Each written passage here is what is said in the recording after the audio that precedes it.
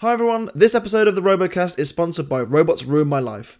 Be sure to check them out using the link at the top of the description, and be sure to use the code RoboCast at checkout for 25% off your order. I'm Jeff Waters from Team Jackpot, and you're listening to the RoboCast.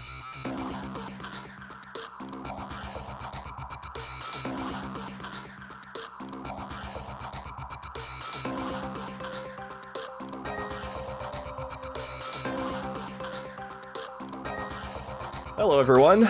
My name is Steve the American Killjoy, and welcome to the RoboCast with myself, Jevin of Woodrow, and David of Smeg.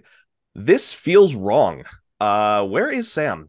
He's lost. Sam is partying with the Monsoon Crew, I think. Yeah. I think he was going to some sort of concert, or I don't know, but we hope he's having a lovely time. Yeah, it would be nice if he joined us, but I guess there's more important things than RoboCasting. But in the meantime, there's us, and we also have the lovely Jeff Waters from Jackpot. How you doing, Jeff? We're doing all right.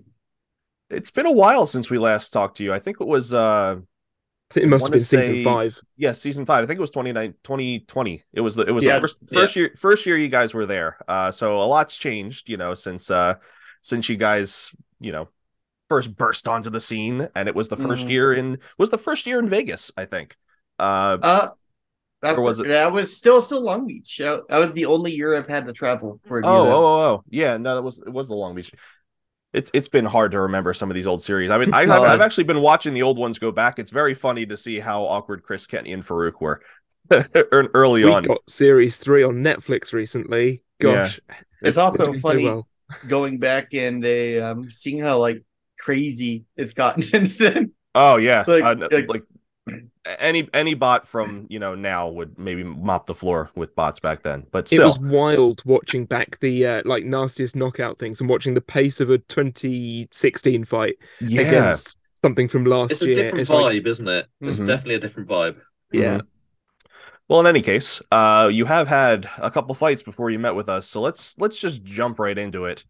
So your first fight is against Scorpio. So what is the game plan for going into a fight like this against a bot that just doesn't die?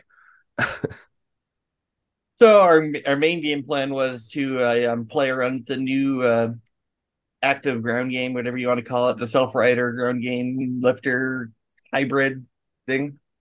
It does a little bit of everything. It's mostly just so it baits them into having to use forks, even if we don't have to use it.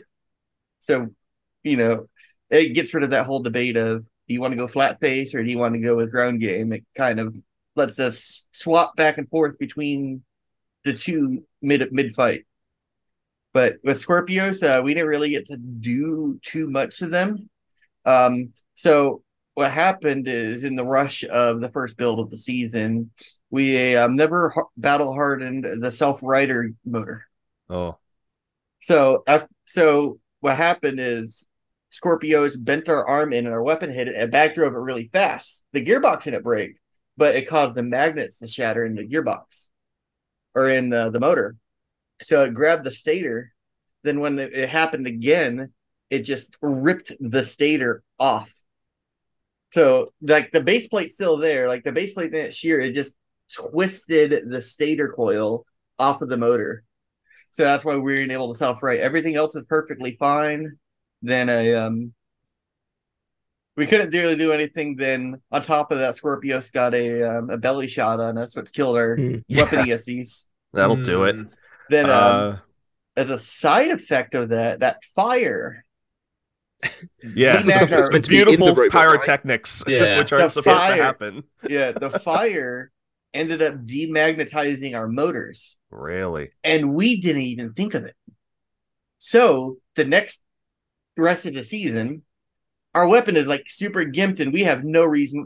We don't know why. Yeah, because why would you check that? Why would you check the magnetism of the magnets in your motor ever? Everything is fine on it. Yep. So that's why you see we can start going into the next fight where I could explain what was going on with the rotator. Yeah, we can do that. Let's hop on into that one. Let's see. There's not much to cover in Scorpios. It was 40 seconds. It was very much over. It was quickly, a quick one, wasn't it? Yeah. But Rotator, So I can bring up the weapon as we go into that, but for as far as the rotator fight, we were trying our Twin Peaks configuration, which was something we developed for Ribot because we were like, oh, we're probably going to fight Ribot this year at some point in the off season we were talking. Then of course we do end up getting Ribot. But so we tried it's basically our normal wedge, but we get rid of the front system on it, then we just add the front plates all the way down. So it's still able to deflect the horizontals in the corners, but it's more effective when our weapon actually likes to stay spinning. So it's a lot of our damage that we got in the rotator fight was a result of me fleeing to get the weapon up to speed. Attempting to get it spinning. Yeah, so when we got our, what would you call it? We're looking at the robot from the back, the right side front panel got ripped off on the corner because I was trying to flee to get the weapon up to speed. Then after that, our drive chain kept trying to walk off the sprocket because it was kind of tweaked. So that's why you would see us go forward. Also, we'd stop and spin. So you weren't meaning to do handbrake turns then in the arena? That was doing just, donuts. No. just damage. I can do handbrake turns when I want to, but it's if I'm like going, I'm got the weapon at the speed, I'm closing out really fast, and all of a sudden I stop. Yeah, that's not perfect. Yeah, let's save Not the helpful. donuts for whenever they race on the strip. I think that's safe. That's later. That's later. Yeah. We have a listener question regarding the first two fights, which comes from that Builder Boy on Discord, who asks, how jarring must it have felt when you lost those first two fights? Obviously, they're the first bracket fights that you have lost in 3 seasons. Very unfamiliar territory because you guys just tend to whether it's you guys are just bossing it or you like the fight. Sometimes you're just meant to win a fight. But it's just it's got to be a different feeling coming out of this without a winning record just yet. Yeah, that was kind of like the upsetting part. Like the first one, like we felt like that was kind of just we kind of messed up, Like we were all kicking ourselves because it was something stupid that we should have looked at. Yeah. And that kind of really set the pace for the 2 first fights because the side effect that we had after that first fight were still very relevant in the rotator fight.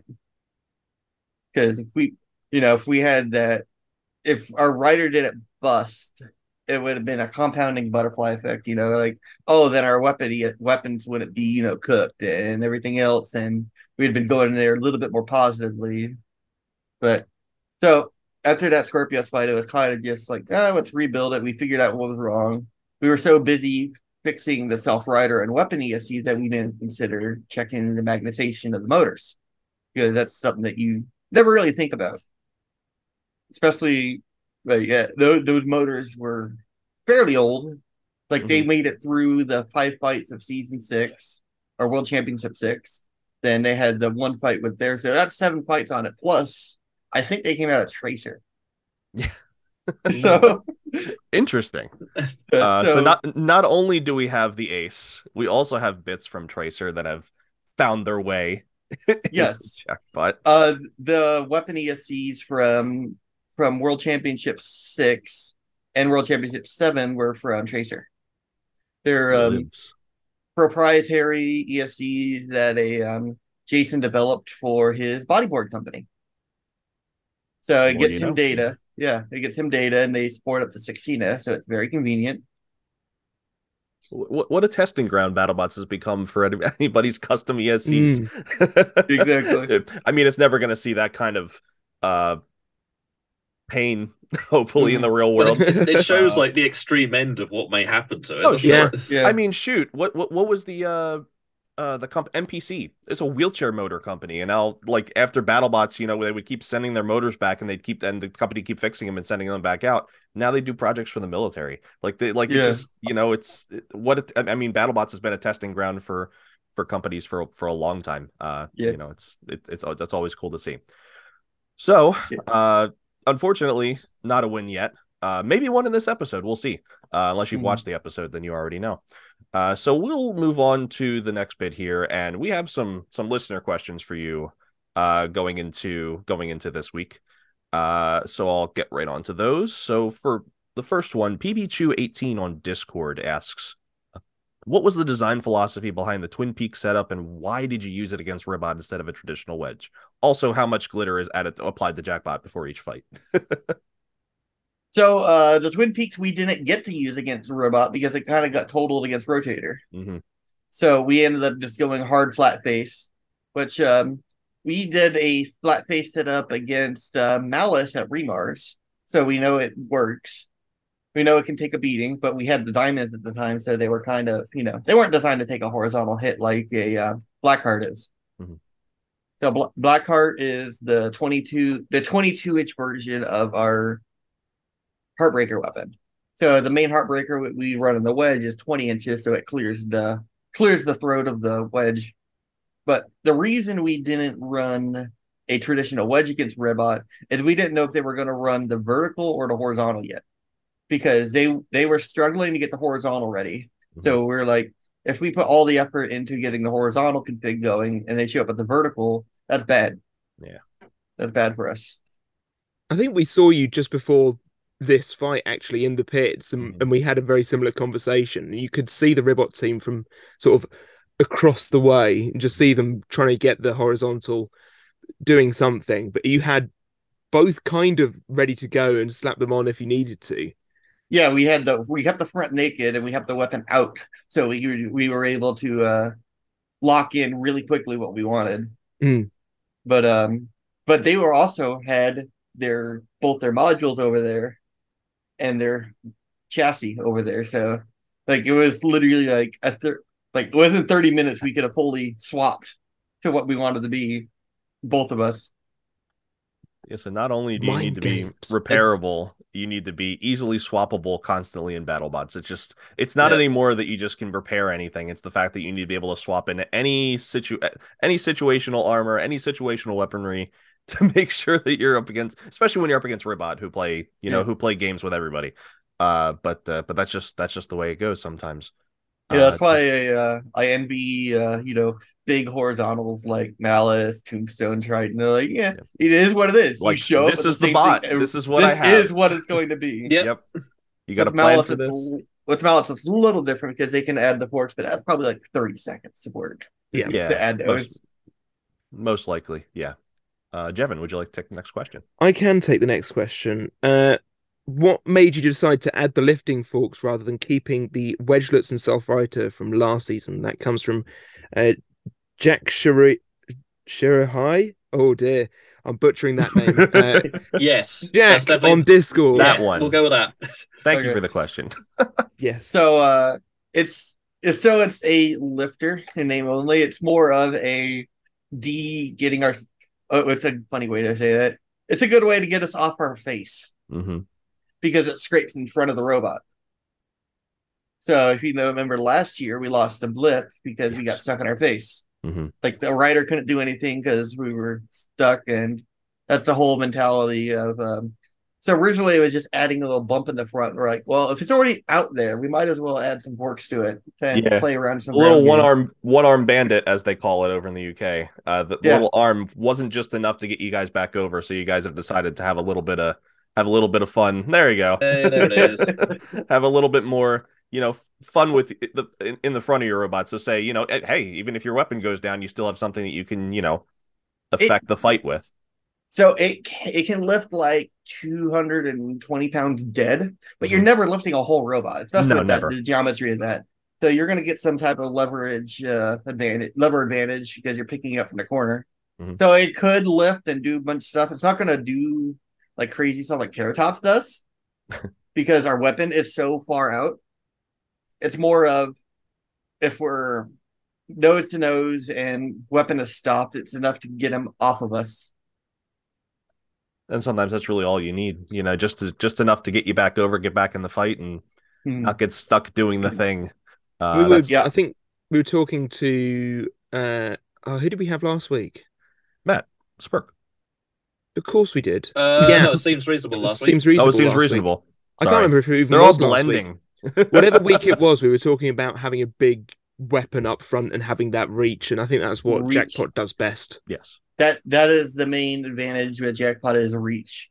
Like going into like even like the rotator fight, like most of the times or when our weapon was spinning, we were hitting them before they would hit us. Mm-hmm. So it's one of those things that we hit them, we pop up, then their undercutter doesn't hit.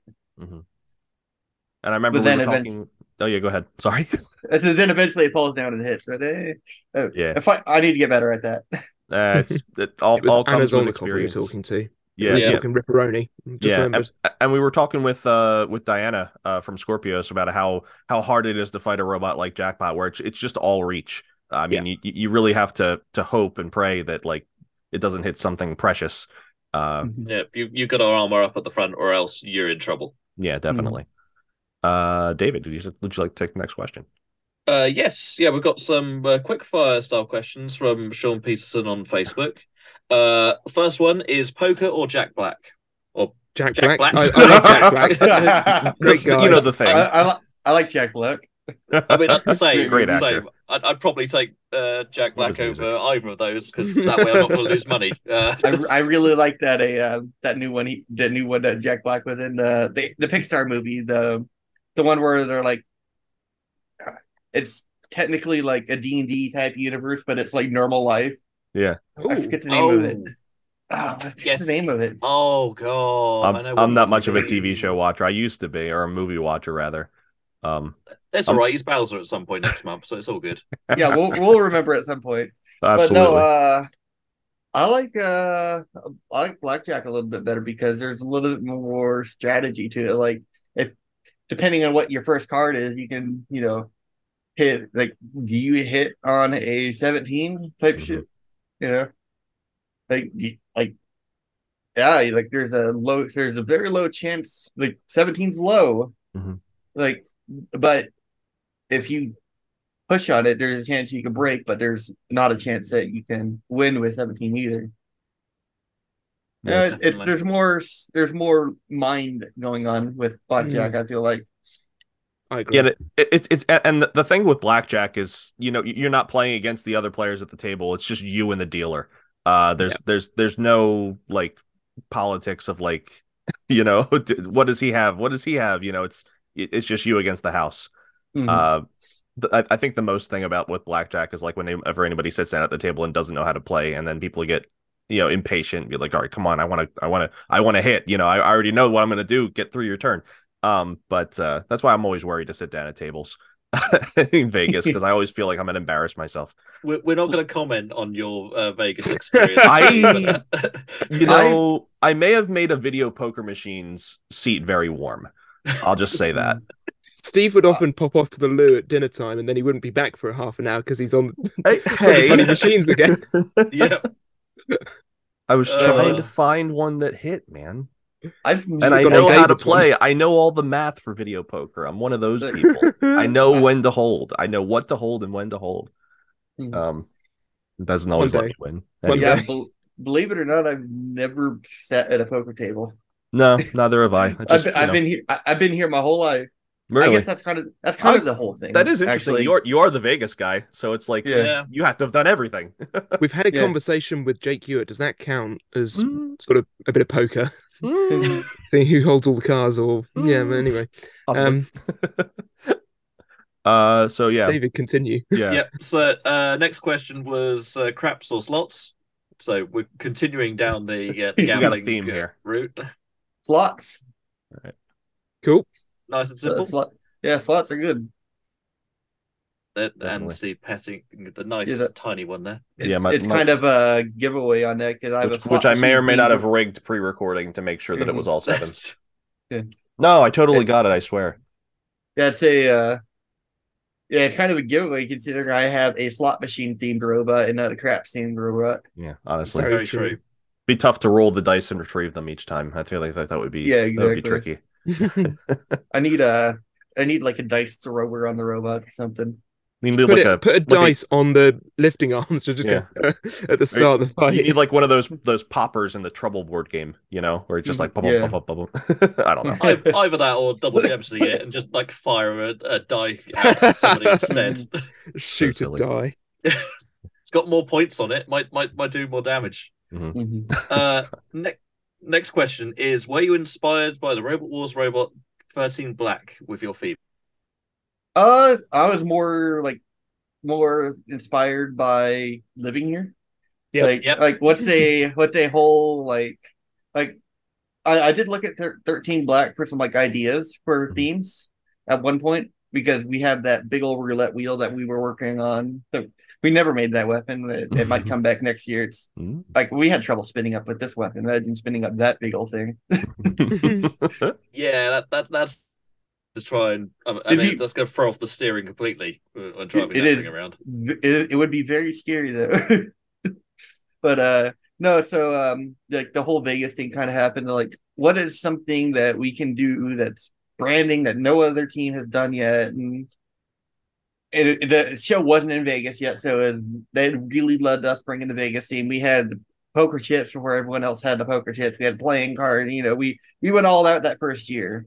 Then the next year moves to Vegas. Now everyone has poker chips and playing cards. They're like, oh man, you're stepping on just our ahead of the curve, Yep, that's it. Trendsetters. Exactly.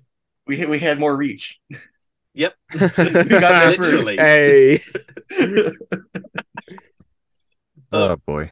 And the last one from Sean Peterson is: what other type of robot would you like to build if you had the opportunity to bring a second entry? Let's see, because I build a lot in the smaller weight classes. There's one I'm thinking of in particular that would be a lot of fun, but I don't know how you'd get a 250 pound of it. But are you talking about Red Rocket? I am talking about Red Rocket. Yes. I would leave to figure out. So it's possible. The limiting factor is hip speed, because it's one of those. As you get bigger, you need you get more surface area, so you get more thrust, but also because you're further out, your tip speed goes up. So you do it really small and do it. It'd be a mess. If I had to do it, it'd be kind of like how Crossfire was. If you ever seen that robot? Yes, in the KOB, yeah.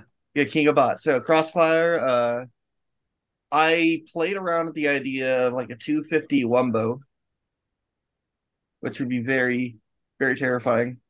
Just a horizontal blade floating right about upright height. I'm sure it'd be fine. Wouldn't do too much damage. I'm sure that would not destroy the test box ever. The test box has seen enough crap anyway. Then I have my 12, which I like, which is kind of like it's kind of almost like a welded beater box. Like, it's behind me. It's up there, but it's tracked, and tracks are cool, but tracks also suck. So I'm completely flabbergasted about that statement, but also completely agree. Yeah. Very uncommon to win BattleBots with tracks. The only one bot that's did it is Bite Force, so it's been a long time since that happened. His were more chains though, like regular like rubber tracks. He had like magnet tracks, which is why it worked. So completely different from what you'd normally see. Like, we think tracks, we think like emulsifier tracks, you know what I mean, or like tank, like true tank tracks. But yeah, that would be I'd be curious. The other thing I'm kind of hung up on where like build another 250 would be I'm kind of hung up on it because I kind of want to build a 30 like it. Is I want to take like my mini bot Supreme Ruler, or it's a bit smaller version of Ace, and put that system on like the front of the saw blaze. So you go up, and then hit. Interesting. I like that. Because you don't have to pin them in a corner. You can just grab them anywhere. That's a nice idea. I like it. Quite interesting. This shows, even though BattleBots, you have the one design that's in, the bot designers and the builders are always thinking of things that they could do. There's always ways to try. And I add it to my design. Break the meta, right? Right. Absolutely. Yeah, that was good. We do have one more question. We do. Yeah. Our friend of the RoboCast, Rob, Boom Zoom on Discord, asks, what tips do you have for others looking to build competitive robots on a budget? So a lot of lot of the big budget comes from we don't have to travel, which is it's a lot of, but you travel stipend goes back into the build and all that. But with ours is just kind of the KISS rule, keep it simple. Like there's no we don't have any.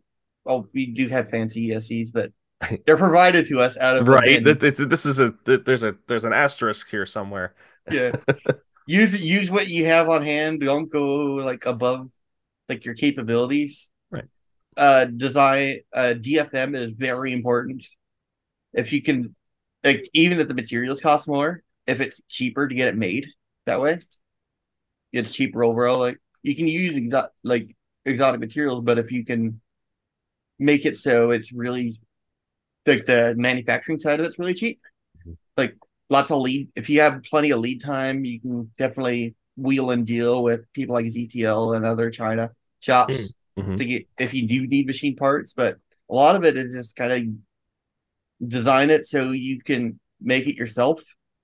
Jackpots is a slot and tab welded frame, which is trying the cheapest way you can do it until material prices went up recently. But when I was starting that first season, like steel was cheap, everything was like accessible. Like we just use off the shelf bushings. It's nothing custom machined on the first year around. It was just a belt on tube, and we kind of just the whole hey, these are cheap and they work. Question mark. It works for the moment. Let's go with that.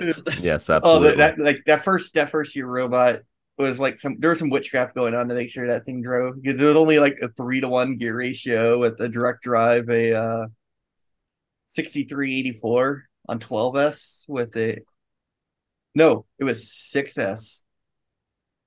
Yeah, it was 6S. What? So we had a 12S weapon and a 6S drive on that first season. That's nuts. We didn't know what we were doing. There's a certain level of jank, but I mean, it you went undefeated at the very start. So not only did it have a 3-to-1 gear ratio on 6S, it also had a 5-inch wheel. Yeah. So now we're like we're using the same motors and the same ESCs, but now it's 16S. 5.15 to 1 ratio with a 4-inch wheel. That's why it is. So the cost has not changed for the drive system, but yet now it has more power than the Tantrum drive. That's impressive. Yeah, that's pretty good, I would say. Yeah. So yeah, it's just sound design principles. Live near the event. Use outside sources when tooling in house doesn't make sense, because some teams have tooling in their shops and stuff like that, and sometimes it makes more sense to just for a cost saving standpoint, not even just cost, a time saving standpoint, where you can be doing other things, just make sure that you vet your sources and get we don't have the issue of a couple seasons ago where there was a bad grade of titanium that went around, or aluminum that went around, that everyone used a supplier from China. Bronco notoriously. Yeah, a Gigabyte.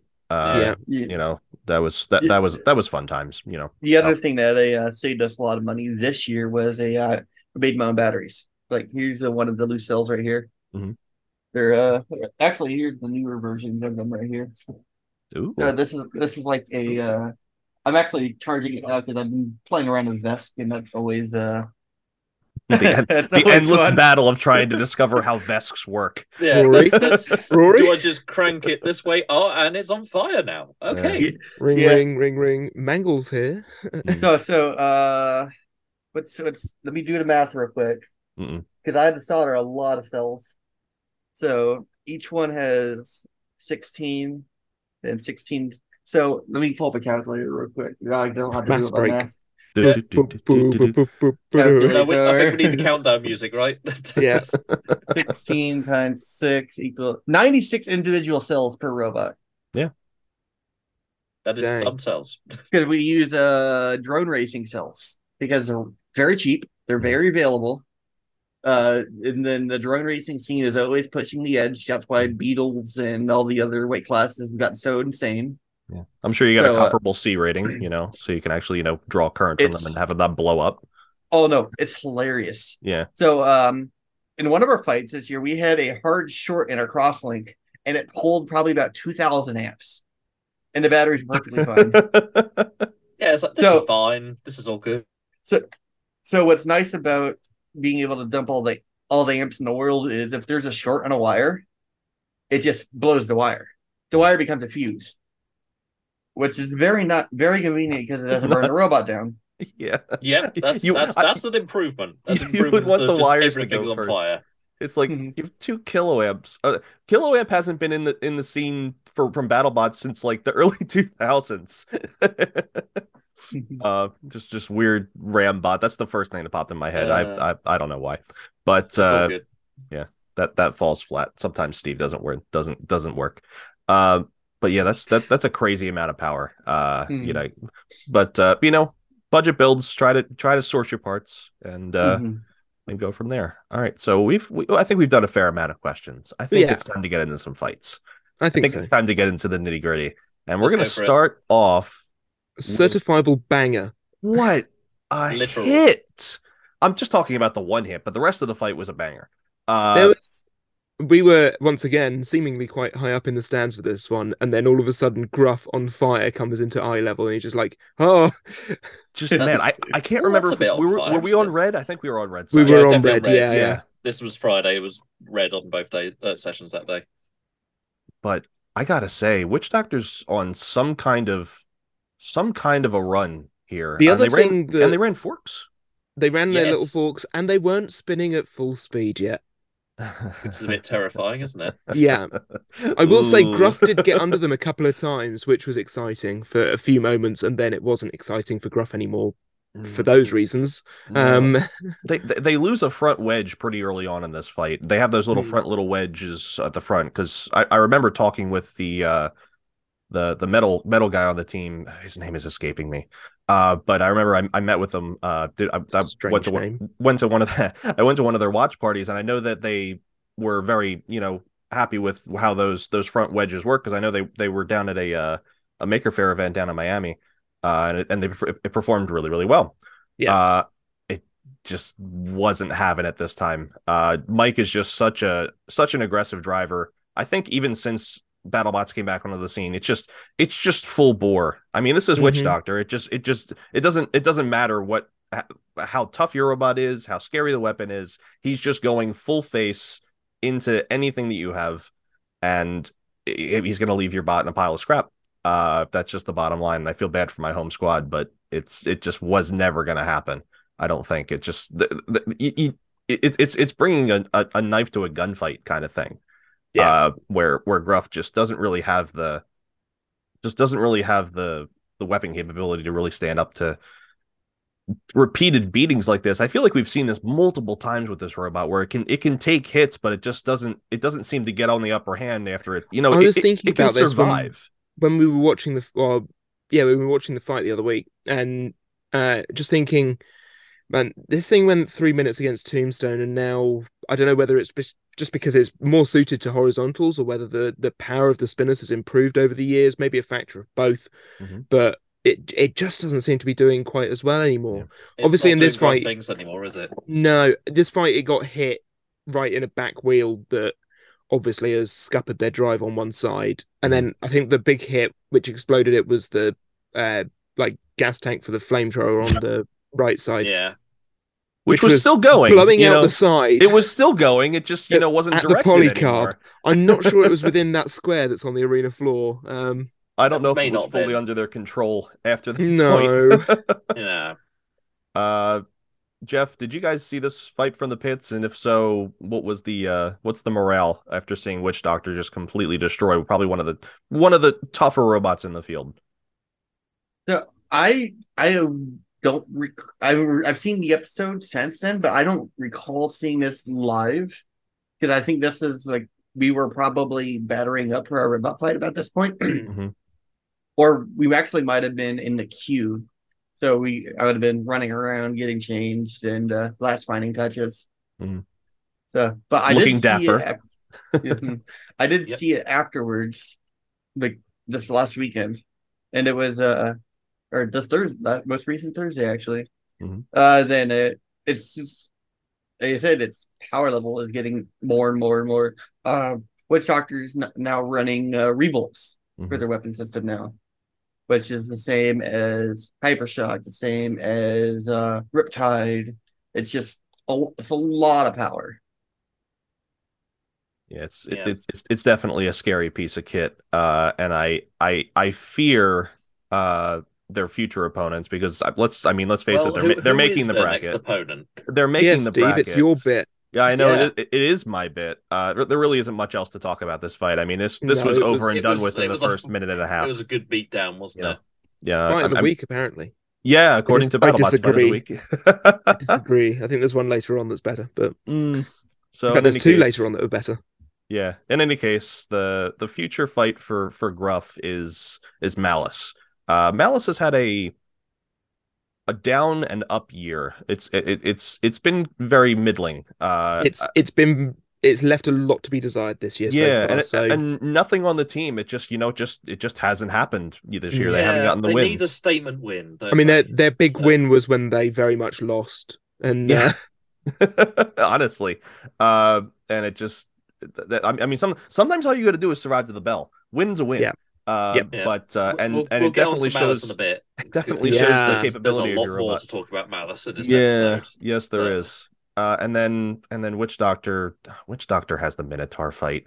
And everyone collectively rolled their eyes. Yeah. I know the audience reaction to hearing every time they brought it up that it was coming was not a ooh, it was there was a certain level of dread, wasn't there? Yeah, because let's put it this way: we know it's going to be a cracking good fight. We know it's going to be good, but it's the all the rules around that fight have been fixed. Yeah, so, it's the storyline, So hopefully, hopefully we get a good fight. No weird controversy. Everything's been ironed out since they've last fought, which was only a season ago. So hopefully, maybe this is a way for BattleBots to test their rules and say, hey, did we really fix the rule set? Let's do this before the bracket happens.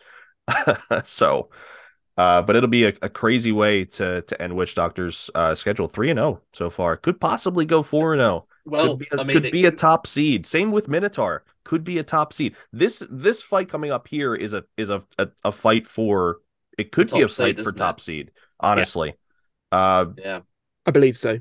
Yeah, I mean, we'll look forward to that. We won't see that for a little bit. I think we got about a month. Oh, it's a few before we see that. Weeks. Yeah, and then Shark Week, and then I don't think it's Shark Week, but is that why we have? I don't know. I don't think it is Shark Week coming up. I'm so used to Shark Week being the break for BattleBots. Yeah. We'll see. Greg surely knows, right? Greg, why? Yeah, right. Yeah. But yeah, that's basically this fight done. And then we'll wish Gruff a very speedy recovery after getting blown to bits, unfortunately. Definitely. Next fight.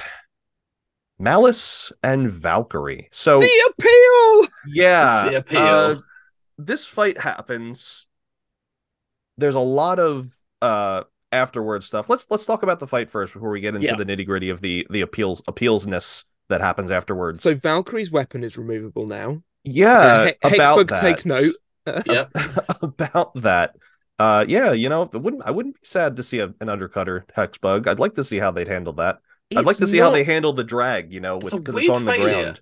It is a very weird. That's what I was going to say, because this is not the sort of robot you expect to be taking out the weapon in a fight like Hypershock we saw in last year's. I'm going to call it Bounty Hunters. I've forgotten the name of it. Sin City Slugfest. That's it. You can kind of understand it because of the way in which Hypershock is hitting. Malice being a horizontal, I think it's more the way Valkyrie hits Malice that sends a shock back through the system to then take it off. But yeah, that was big functional damage. There's just one moment where the weapon's on and then it's just not on anymore. And Malice can really only hit the body, with the way that the weapon is, designed on that robot. There's a nice chunk taken out of the UHMW on one side from Malice. But that big hit like breaks all of the bearings of Malice as well. Like they're still able to spin, which is a good point for later on. Yeah. But they're not healthily spinning. No. And Malice's adjustment for this fight to have the kind of like I don't know what you would call them. They kind of look like brass knuckles, but like in like the things they have protecting the nuts on top and bottom so they don't, take serious damage to those very precious areas of the bot that, keep it structurally sound and keep the top plate from becoming, a pretzel. Again, as David showed us after the fight. Rush, by the way. Yes. Because this is the team full of the Davids. Not And including then, me. after that hit, it's like two guys stumbling out of a bar, or two ladies stumbling out of a bar. I'll be equally opportunistic here. Anyone can be drunk and disorderly. It's what it's I'm fair here, I swear. But there's stages of this fight where they're just kind of bumping into each other like bumper cars, and it kind of just we kind of just go down it gets to to a point where they're not moving enough. and no, there probably should be a double count out, but I mean, where movement is movement this series, we're going to get a couple of fights like this one, I think. Maybe going forward, if both bots have no offensive capability, maybe it's a mercy rule, to end the fight. I don't know. The thing is, I don't know if you can do that, because then what if a bot, spontaneously catches fire, after the fight is over, and then another bot could have gone off with a win, just because, they don't have it's a very tricky situation. I don't want to be the guy. It's a difficult line to walk for the refs to be able to determine what is movement and what isn't. Yeah. It's where I'm enjoying the sort of communication between them more this season, and just like asking, are you able to go over there? Can you go and move towards them? Are you moving outside the circumference? Yeah, I would still think that the whole light from the top that we've suggested prior, if you can move outside of that circle, but I do think that would look even more like ballroom dancing in this fight than it already did. Honestly. I don't know. It almost kind of looked more like middle school dance, where like you just kind of awkwardly to one side doing dance, and then leave space for the Holy Ghost in the middle there. Yeah. So yeah, we get through the fight. We wind the clock down, and then the judges come out. Yeah. So I will say that we were on the red side for this one as well. And it is very obvious to us. Malice is spinning at the end. Yes. There are very few people on the blue side for this one, as I recall. Anytime you see lots of people on the blue side, that's because it was Saturday when that was recorded, and they've edited it in, because the blue side was sort of half full, if that, at some points during the 2 weeks. Which is understandable, because it's it's during the week, people are working. Where like when the weekend comes, we knew it was going to get filled up, and we had to get there early. The fact of the matter is, we saw it spin. So what you can't see it from the judges' side is that it was spinning. Malice was facing us, not the judges, and the judges aren't necessarily looking at their little monitors. They're looking at the fight in front of them. That's why they're sat completely next to the box. So the fact that the decision then goes Valkyrie's way, to start with, seems incredibly controversial, but that is why the appeals process is here now. So let's dig into the appeals process. We've covered it in past. So, I'm Jevin, ready. You seem like you're ready to go. I'll just give this to you. For this now. He's pulling his sleeves up. He's ready to go. I'm ready for this. The appeals process. It's interesting because they filmed a lot more for the appeals process than I think we got to see. The appeals process starts right after the fight. You're high adrenaline at that point, and Greg will come over and ask you, are you appealing this fight? And you have to make a decision then and there, because production has to keep moving, whether you're going to appeal the decision that has been made. Obviously, the Malice team have a very strong case to appeal this one, and so they say, yes, we're appealing it. And so Greg goes and tells everyone that's involved, which includes our favourite Jeff Jeffries. Yep, definitely Jeff Mike. Jeffries. Mike Jeffries, and that process is starting. They then do the interview bits. and then they got Bunny to go and press a green button over by Mike Jeffrey's table, which we don't see at all. Yeah, we didn't see that. We didn't see that no. in the But edit. we know it's I recorded. was curious. So It was the recorded. footage exists. So yeah, maybe they go just didn't like how it looked in post. You know, I don't know. It did feel a bit strange. Yeah, but we do know the green button exists. Yes. It hasn't completely disappeared. Rumbles are not fully gone. Maybe, I don't know. Never mind. So the green button is pressed, and from that point, the production continues. They can't stop to do an appeals process. Nope. So anytime that there is a break in fights or anything like that, that is where the appeals process comes into play, and they're able to work on it in between fights and when things are setting up.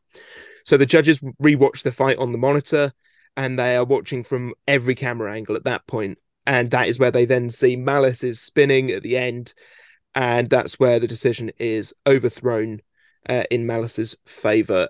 And the judges might not necessarily even give you the time of day for an appeal. If there isn't a good enough case to be made, then they can just throw it out and say, nope, try again next time. Or don't, not, because you've lost your one appeal. You only got the one. And we learned in this episode that if you're correct on your appeal, you keep it. You get to keep it, yeah. If you keep being right, you're not penalized for being right. No, I think it's there to stop people from keep appealing, going, I lost this fight, I'm upset. Right. So it doesn't waste people's time, basically. Yeah. You have to be really decisive in when you use it. I really like it. I didn't think I would until I saw it used, and I really like it, and it was used effectively here. Yeah, it's very transparent. I like the fact that the way that they covered it, because of course, sitting in the stands, you don't know what it's going to look like when they actually edit it down and put it on TV. No. But it looks like they've really got a good base here to go forward and say, hey, this is how, you know, we're never going to have the Minotaur witch doctors. We're never going to have the very strange, you know, decisions that we've had in the past where we have, you know, social media uproar and, oh, it's been, you know, because it's a past filmed event, you know, like, oh, God forbid this was live, you know what I mean? So it's just, you know, the scenes. But yeah, and it's interesting too, because this actually goes post, because it was split, this decision. Yeah. It goes unanimous for Malice after the fact, after you see that weapon capability, you know, and Malice had done, you know, the more meaningful damage to Valkyrie by just ripping the disc out, which is becoming a feature of Valkyrie, and I'm kind of scared of that. Not really. It's the mini bot. It just left spinning in the middle of the arena to cause damage. Yeah, it's I don't know. Bluetooth. New arena hazard. But yeah, that was it. That was How the much tail of did that. you capture this in the pits, Jeff? I think every part of this episode, I'm like, right. Like I'm not even like joking about that. It's like it's very busy in the pits. We saw it there in the mornings when we were there. It's very busy trying to get just your own robot ready. In previous seasons, they would, you know, like the fights would just be scrambled, and you know, they would just put them on whatever episode. This one is very true to the real life schedule. Yeah, I've noticed that. Yes. Yeah. From being there. Like all the episodes, like usually it's like, I don't know, so like some like day one they would film like episode or session one would be like all of episode one, then 4 fights of episode 2. Then the next day would be 4 fights from episode 2, then all the fights in episode 3. So there's some that would be like split down the middle during the midway major, and obviously there's some delays, but 90% of the time it's all the fights happened that day. So everyone, I think this is the only fight out of this episode that was moved back a week, and I can see why, because I think it would have upset the flow of last week's episode, and it fit in a lot better in this week's. It's given the time of day it needs to kind of explain the appeals process. So they sort of touched on it earlier in the season, but obviously they didn't use it. But then they've explained it properly, and we've seen it in action. And it's just very transparent, and I like it for that. Yeah, absolutely. And we got to see the judges' scorecards. We did. Yes. Really quickly. So they initially it goes, you know, 6-5 and 6-5 favor of Valkyrie for Fawn and Lisa, and then Derek goes 8-3. Because I think it's possible that Derek saw the weapon moving and the other two did not. So the appeals ones where were interesting to me because Fawn just adds a single weapon point for damage and then leaves aggression and control alone, where Lisa adds that damage point and then flips aggression and control in favor of Malice to really tilt it in their favor and end up with a card that looks identical to Derek's. So I'm curious to see what Fawn saw that Lisa and Derek saw, like what Fawn didn't see that Lisa and Derek saw, so that there's, because the idea is that, with a judges table, you want to make sure that there's, everybody knows and everybody sees, the same thing. There should be no subjective nature in a judging. That's what they're trying to eliminate, which is impossible. But they're trying. It's, I mean, the whole deal is as long as 2 judges get it right, that's why you have 3 judges. Then it doesn't matter. But it's curious. Anytime they show the judges scorecards, there's always going to be like discourse of like, oh, I wonder why they saw it this way, because which again, so much experience in fighting, it leads to the community needing to be sometimes better. I've definitely seen posts this week of people ratting on the judges for. Yeah. I haven't seen them. I don't social media. It being a fix Sam does that, and Jevin does that. Appeals, and I don't know. It gets tiresome. It gets tiresome to begin with, and it's not necessary. Yeah, but Malice wins the appeal. We got the right outcome. We know next. So worth all saying that we all predicted Valkyrie to win this, and we were all very happy to be wrong. Yeah, because it felt dirty to get this get a win like this in a way, because it just didn't seem. Well, that's the thing, that this is one of those things that like it's erased from the season. Basically, this outcome, it was flipped, done correctly. We move on. It's like challenges in sports, where if they didn't make the catch in bounds, or the ball didn't actually, like with baseball, the ball didn't actually go out. If it actually didn't go out, it hit the wall and came back in. There's no home run, or soccer if they were offside, or football if they were offside, like you could actually go review that in VAR. It's so important to make sure that you get the stuff right, just for the integrity of the sport, to make sure that we're not shown as a rigged show because God forbid. Anyway, moving on. All right, next fight. Oh, who are the next fights? Oh yeah, we've obviously covered Malice. Oh yes, Malice's next fight is up against Ruff. Yes, and then we have Valkyrie's next fight, which is their last fight, and that's up against Glitch. Do we rate Glitch going in, having seen its first 2 fights?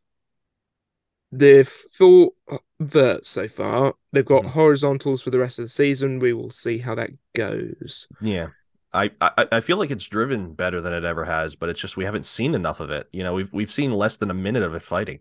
Yeah, and we've seen enough Valkyrie to to see.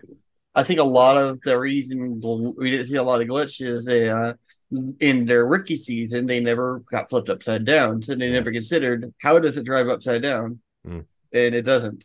So they need.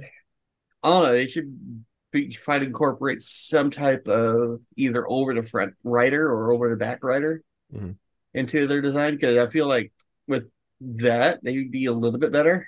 Yeah, or imagine like Monsoon style, floppiness. With that chunky of a weapon. I think that's somewhat similar to what they're trying for, because they've obviously got the suspension in there already, and that just makes sort of kind of weapon. That's exactly the reason my mind went that way, because I know that they have that with those wheels. Then you have the 2 points they would always rust on the 2 Omni wheels, because if you pick up one Omni wheel, it just starts going in a weird direction. Yeah. Well, I mean, we'll have to wait and see, because the co-rookie definitely see. The co-rookie of the year has some catching up to do, and Valkyrie, I'm sure, is going to want to get the win back that they thought they had here. Got a point to prove, going into that last fight.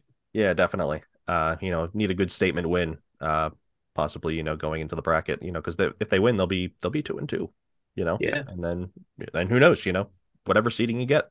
All right, so David said we shall see. I think the more appropriate quote would be, or rather, you should see. Yeah. We have already seen. I knew where that was going straight away. Yeah. I just decided not to do it. Anyway, we've got a family tree coming up next. No. The All right. Tree is growing. Yeah, family tree. The Seattle brawl, the Seattle scuffle. This was a great fight. Yeah, it was through and through. Big top Dill's to best bottom fight ever. Yes, absolutely. And I'm happy for Emmanuel because it's. I mean, we've talked about it before, where Big Deal was a reserve this year, Yeah. and this is their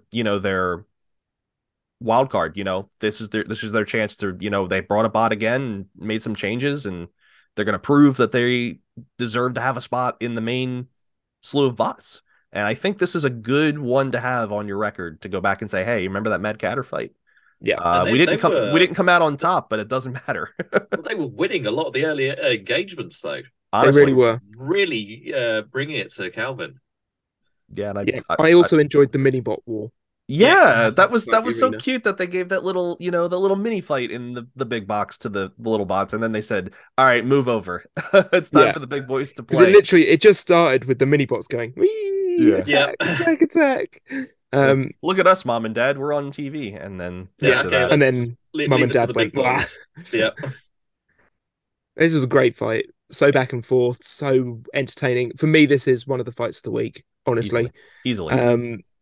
This one should get more time on YouTube because though it is two verts fighting with both have lifters, they're very similar robots because they're built or designed by similar people or the same person, or they all share a big family. As like Blip and there's Tantrum, a lineage brother and involved with sister. it. This is a Yeah. brothers team between Mad Catter and Big Dill. Yeah. And it was such a good fight to watch. That spinner is definitely potent on Big Dill, and should not be looked past despite its smaller size.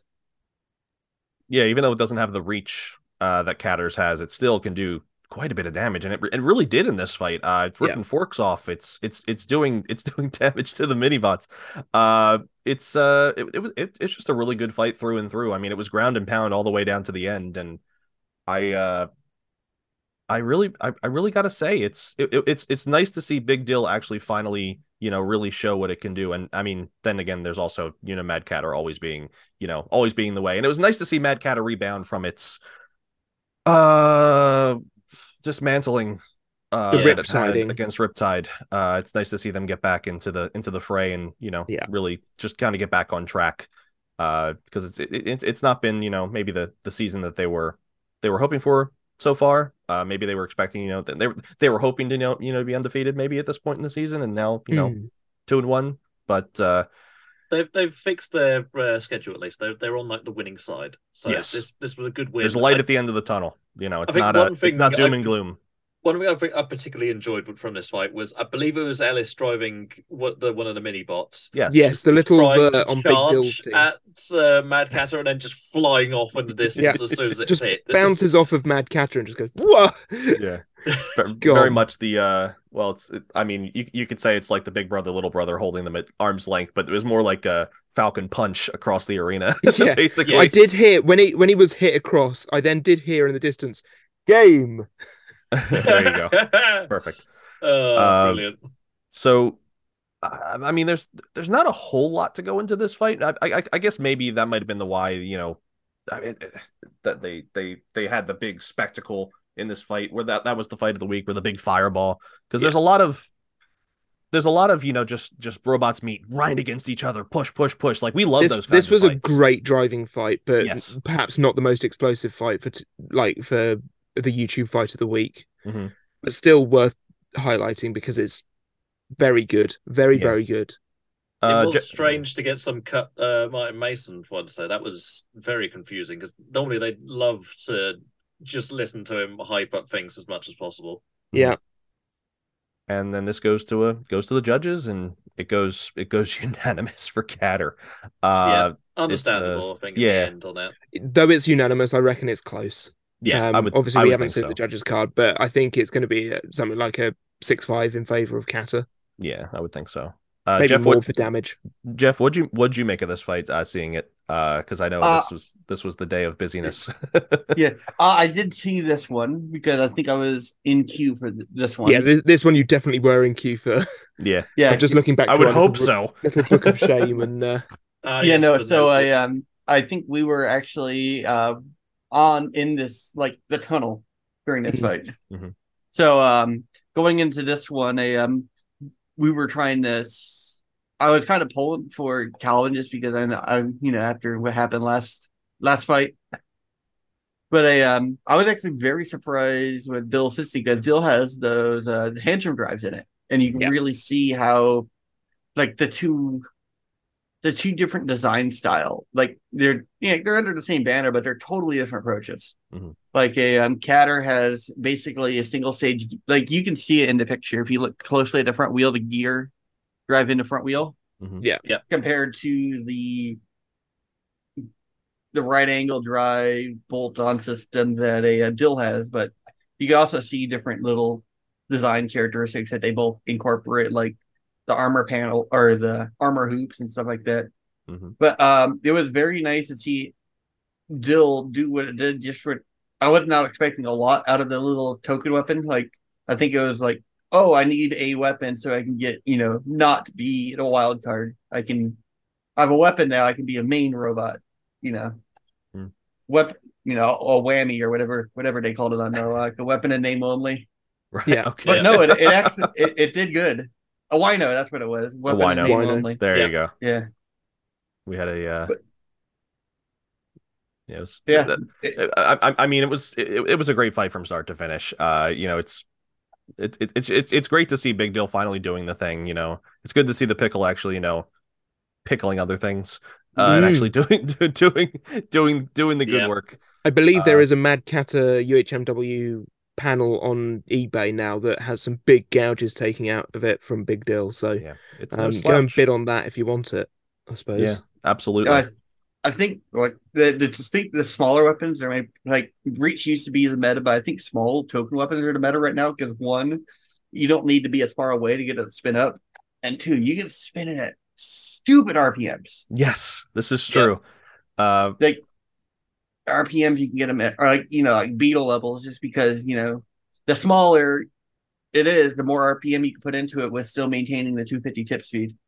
Yep. But the thing is, of course, you sacrifice bite. You got to be careful. You got to make sure that you have a fast enough drive to make sure that you get good enough engagement with a small weapon, because with the fact that it's spinning so fast, I mean, there's less chances for that tooth to actually dig in. Yeah. But maybe that's not what they're looking for. They're looking for more wanton destruction, and by the time it spins a bunch of times, it's already done enough damage, and you've been on the other robot long enough where you've done considerable damage to their armor or their weapon or what have you. But yeah, it was a good fight, and I hope their next fights are just as good. Honestly, who have they got next? Yeah, who have they got? That is the next? question. Catter has Lockjaw. It'll be a good fight. I don't know how this is gonna go. You have Vert versus Vert, but you have Catter with all their different attachments and different, sword and shield, or the pontoons, or the lifting arm, and I'd like to see how strategically they're going to go into this. And the same thing goes with Donald. Is he going to go really defensive? Does he really respect Catter's weapon? Does he go with a big back wedge, to make sure that he can deflect those hits, or is he just going to go full bore and do what he did against Sawblaze and just no forks, go. I'll figure it out afterwards. As long as he has I don't no think fire, it's all good, right? Yeah. Will we see the crows the what did they called? Gear crow looking forks at the front. Will we see? I hope so. I mean, they're on the photo. I know, right? Is this going to be like another Claw Viper where we never see that really cool Cobra four bar thing? Because it never was. Yeah, I know. That was eventually. Yeah, eventually duped Jevon into building it, and it didn't quite work. And then in talking to the team, they then said, "Yeah, it didn't work." I know that. I tried it. Oh, the fun of chatting to builders in the pub afterwards, right? Yeah, absolutely. Man, who has Big Deal got next? Big Deal's next fight is free shipping.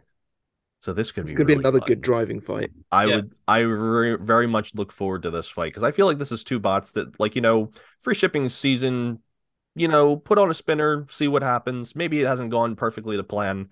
They've faced some top tier opponents to be Hydra and Minotaur. I would say, shoot, look at their schedule. You have Gigabyte, who maybe hasn't had such a great season. I know they've had past season success, but ever since we had the upper deck, it's been very hard for them to really kind of get around that. Plus rookie drivers. Yeah, that's true. That's also important. And also having a pole that you can or cannot see. And then Minotaur and Hydra. I mean, those are two really tough fights. So Exactly. hoping to finish off their season with a win, maybe end up 2-2. Well, I feel Big like this is Dill a hoping to get a must-win, win. right, for free shipping to get into the bracket. So Yeah, they need a really good statement win, and Big Dill just needs a. It would be nice for Big Dill to just get a win they because I feel like deserve a win. I feel like they've made some put on progress. very good fights. Yes, They definitely put on very good fights, but they don't have a win to show for it just yet. So Yeah. it'd be nice for them to pick up a win too. I feel like it's similar to Kraken, where like Kraken's had a couple of fights where like they've made a change. Well, maybe not such a strong change. I feel Big Dill's a much less of a change. But like they've had entertaining fights and they've been getting better each fight. And so hopefully Big Dill's final fight, they really show that they deserve to stay in the main run. Yeah. With that, we will move on to the next one. And Jeff, I will let you go. So what was the strategy going into this fight with Ribot? I know you kind of touched on it in the opening questions that we had, but seeing that they went with the undercutter, were you happy with the setup that you had gone in with? Because I know they were having trouble getting it running, but they finally got it running. So thankfully, I actually saw this, right? Mm-hmm. I was going to say, I would hope so. that definitely checks out. Eyes closed the whole time. Nope, nothing's out. happening. It's okay. I would understand if you blacked blacked out at the event, and you remembered later, but this is a whole different situation. But yeah. What happens in Vegas? No, so we finish up with the rotator, so we knew we were like, okay, well, our hybrid config that we made for Ribot is not ready. Mm-hmm. So we ended up taking some of our bent parts and chopped them up and made kind of like a weird hybrid thing that we can make with parts on hand. So we ended up like chopping up parts off that rotator config and making a little L bracket that bolts to the side of the robot and kind of beef it up a little bit. But as you can see, it still got ripped off, but it lasted longer than it would have before, and it didn't peel the frame with it, which is nice. But we went in there. We were building our multiple configs in the front. We didn't know if they were going to go undercut or whatever. Like going into it, we were actually locked in of what we wanted to do. We were going to run what we ran. We were going to run no matter what. But every time we were over there, we would have the wedge on it hanging out of the front because the wedge covers the whole thing, so you can't really see behind it. So it'd always be half covered with the 22-inch blade does not clear the wedge. So we would have a blanket over it with like the wedge sticking out a little bit. And that was kind of like the way we left it most of the time. And so we didn't know if they were going to run the undercutter. We were trying to bait them into running the vert. Because they're like, oh, they're running the wedge, so let's run the vert. Then we kept hiding Ace around too because we didn't know we were going to run Ace. And Ace didn't do a whole lot this fight because Robot was thrown by me onto them. Yeah, that doesn't help. That usually doesn't help bot running. We added the unicorn horns is basically what it is onto the fork, so we can get higher robots, like robots that have a higher ground clearance out of the. Like Ribot has a pretty high ground clearance. Most of the robots have about a half inch to an inch of ground clearance. So if you run a 2-inch fork, that's plenty to get their wheels up. With Ribot, we needed like a 4-inch fork, which it changes a lot of things because you don't have as much of a lever advantage with Ace because you have a taller rotational point. But going into the fight, we basically we were like weapon to weapon every time because if we can eventually kill ours, because we know our weapon won't stop, it'll just spin slow the whole time because we were still fighting the motor issues. We were actually playing around with a lot of tuning, thinking it was a tuning issue. So we were able to like band-aid what we had. We had some weird stuff going on. Like we had one motor that was kind of tight, and one motor is very loose, so the loose one would get it going. Then eventually the tight one would start commutating, then take over. A lot of band-aids going into this fight. Well, I mean, it's okay because at this point in the event, you've had two really tough fights that have put Jackpot in the garage a couple times and needed repair. But oh man, were frog legs on the menu for dinner in this fight? This was a biology lesson in how to dissect a frog. I'll tell you now. This is the sort of thing that gets robot combat videos banned on YouTube for animal cruelty. Yeah. There you go. Speaking of, I see Yeah. a cat in your screen. Oh, sweetie. Oh my God. Where's mine? Mine's probably sleeping somewhere. But So yeah, after that first, when we popped him up, the head went away. So it wasn't a frog after the first hit, so it was fine. It's all good. It did look like the frog was just sort of watching on in the background, sort of half submerged in arena like this. Going, I did like the little detail they put. So the little reflection highlights were actually card suits. Mm-hmm. So they always change one little thing to make it match their opponent. Yeah. Yep. So like halfway through, so I'd say within the most crazy part of the fight was definitely the first 40 seconds. Yes. I think I counted there was like 20 plus weapon on weapon hits in the first 40 seconds. It was insane. Like the fact that both of us weren't dying, then I clipped that first wheel, which was kind of setting the tone for the rest of the fight. Mm-hmm. It was like, well, I know what side I need to focus now. So I get popped up after that hit, thrown around. We did our first ever in competition self-right. Yes, I did see that. Yeah, that proving that it works. Everything works now. And good to keep it up and out of the way. I notice in your fights against spinners, you gotta keep that safe, because even though it has forks, you don't want it to get chipped off. Yeah, so it's mostly there so we can scrape ourselves if we get in our face. Mm-hmm. But so we self-righted in the corner after that first one and plopped down. It was actually a very slow self-right because I like halfway self-righted, then I drove backwards. Mm-hmm. But then we go through.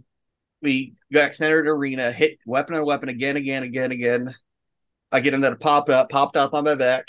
Mm-hmm. So the rider is already up. So like that's actually where I like keeping the rider. Mm-hmm. Is I like keeping it like halfway up. So if I get popped on my back, my wheels are touching. Yeah. So it's kind of like a second. Backwards. It's kind of like a secondary stable position because the back kinda wheels like a counterbalance. Yeah.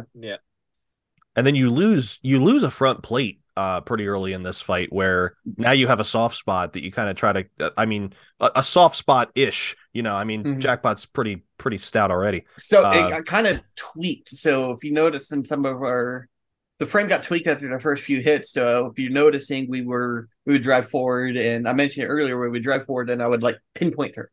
Mm-hmm. That was not a lot of that was on purpose. Come on. So you can lie here, it's fine. So after we get off our back, we go weapon to weapon again. I pop up, I pop down, pop up. Then they get turned just right because their weapon hit. Then I swipe in and I get the other wheel. But at that point, Lucas was like, "You fucking mad that he's shaking me?" Like, I'm still trying to drive, dude. The fight is still happening. I know you're excited. Yeah, Lucas grabbed me by my shoulder and started shaking me. "You fucking mad man, Jeff." You clearly picked your spot, and from this point on, it's just. Really, now you can pick your spots. You could really take your time. See, at this point, both of us are really hurt. Yeah. Like, you see our upright, and it's... Our uprights are... and they're still spinning. Yeah. It's somehow, some way, the disc is... The heart is still spinning, even though the weapon is not exactly straight anymore. So the weapon actually cocked inwards like this, so in towards the frame. And the hilarious part is our weapon belt on this side flipped and inverted and walked onto the side of the pulley. So it still held tension, which is the hilarious part. Only in the battle box. Only in. As long as it's still spinning, everything's fine, right? Yeah. So it was still spinning. We ended up getting. So we weren't spinning that fast when we got that shot on the back of them. No, we were. It was maybe 90 to 100 miles an hour. Yeah. In the meantime, their weapon is full bore, full bore. Mm-hmm. Yeah, so it's up. It's tilted this way right now, right? Mm-hmm. So after they get flipped over, so they're spinning the other way. So when we we go in, we get that massive hit. Like, it's massive weapon. Like, we got at the speed. We were maybe like a 190. Like, we weren't full speed because the weapon was very gimped at that point. So we get hit. Then if you notice, her upright is now facing this way. It's An fine. It'll just get overcorrection. corrected. Every time you correct it, just go back the other way. It's fine. Yeah. Yeah. So, What is yeah, fatigue? Yeah, it's You know, a part we of the fly- design now. It's fine. We fly It's all like good. a quarter of the way across the arena. Like we do like 4 or 5 360s. That wasn't on purpose. The disco dancing. Yeah. Yeah. Just Then it writes. Then Jason grabs me and starts shaking me. Yeah. Guys, please. Because Jason's the one that freaking he designed all the self-writer and he saw it right 2 times now. Well, 3 times if he can't when it got it stuck on its back. But and then then for no good reason, you decide weapon to weapon. It's fine. Mhm. well, so I don't know if the rules are public about that.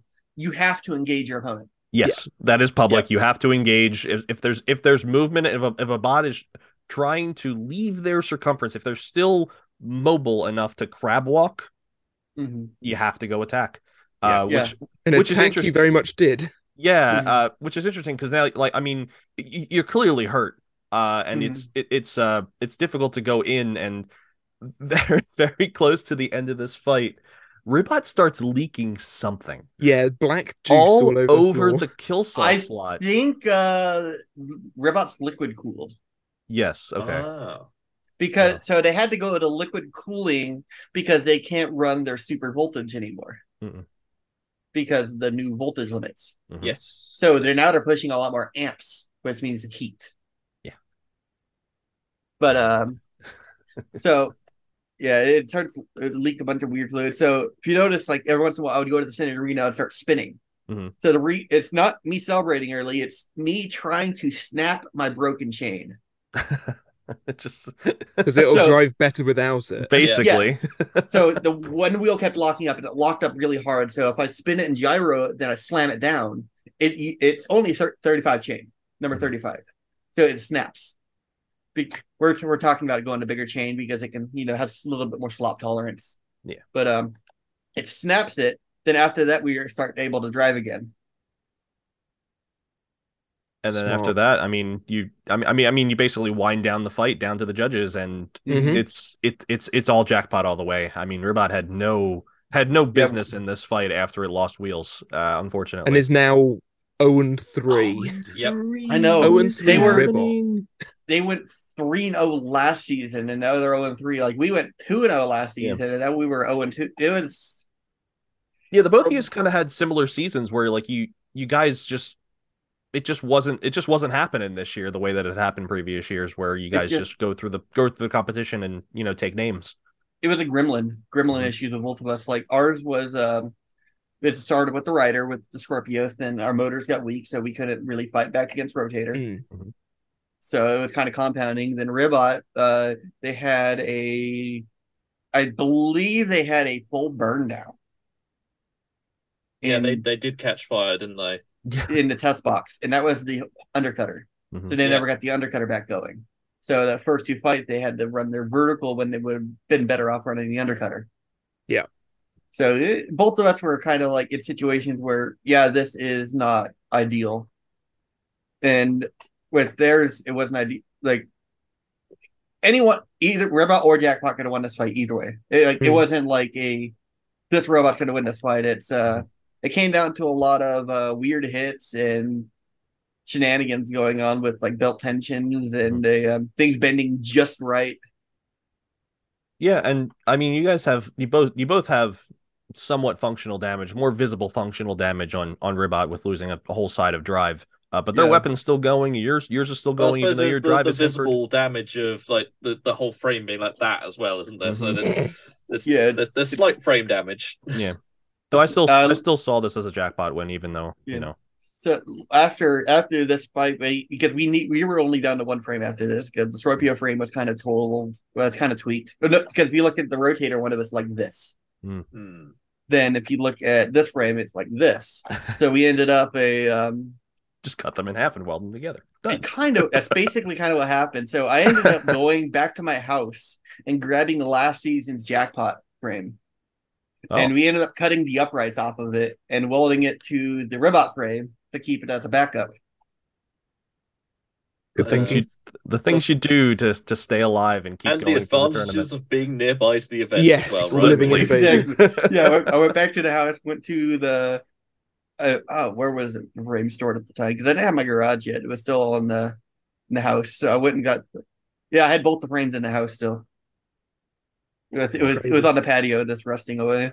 Oh, a lucky happenstance. Oh, what a lucky Yeah. happenstance to have robot frames. Just I can go grab that. It's just hanging around there. I'm just trying to think. Good. So obviously you fought now Scorpios, Rotator, and Ribot. Mm-hmm. I was just trying to think which of those is your sort of statement win or statement fight, rather the sort of one that should beat you, and if you beat it, you're doing well. I'm thinking it's probably this one, but also Rotator is there, and it's just like it's not an easy season because we lost the Rotator before. Like Scorpios was supposed to. I think Scorpios was supposed to be our even fight. Yeah. Then I think Rotator was supposed to be our even fight too, because we did a really good fight against him with our rookie robot, which was not a very good jackpot. So they're like, oh, maybe they've improved. Like we have, but Rotator's also improved. Yeah.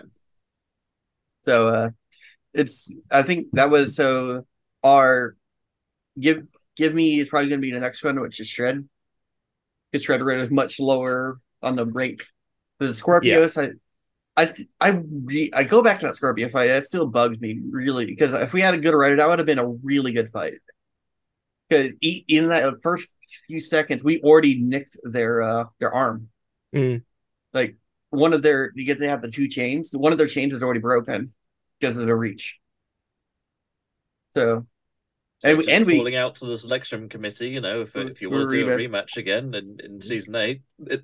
Yeah, well, our blade went through their 5/8 AR plate on the front. Yeah. It's just crazy. It's just really good that the box is safe.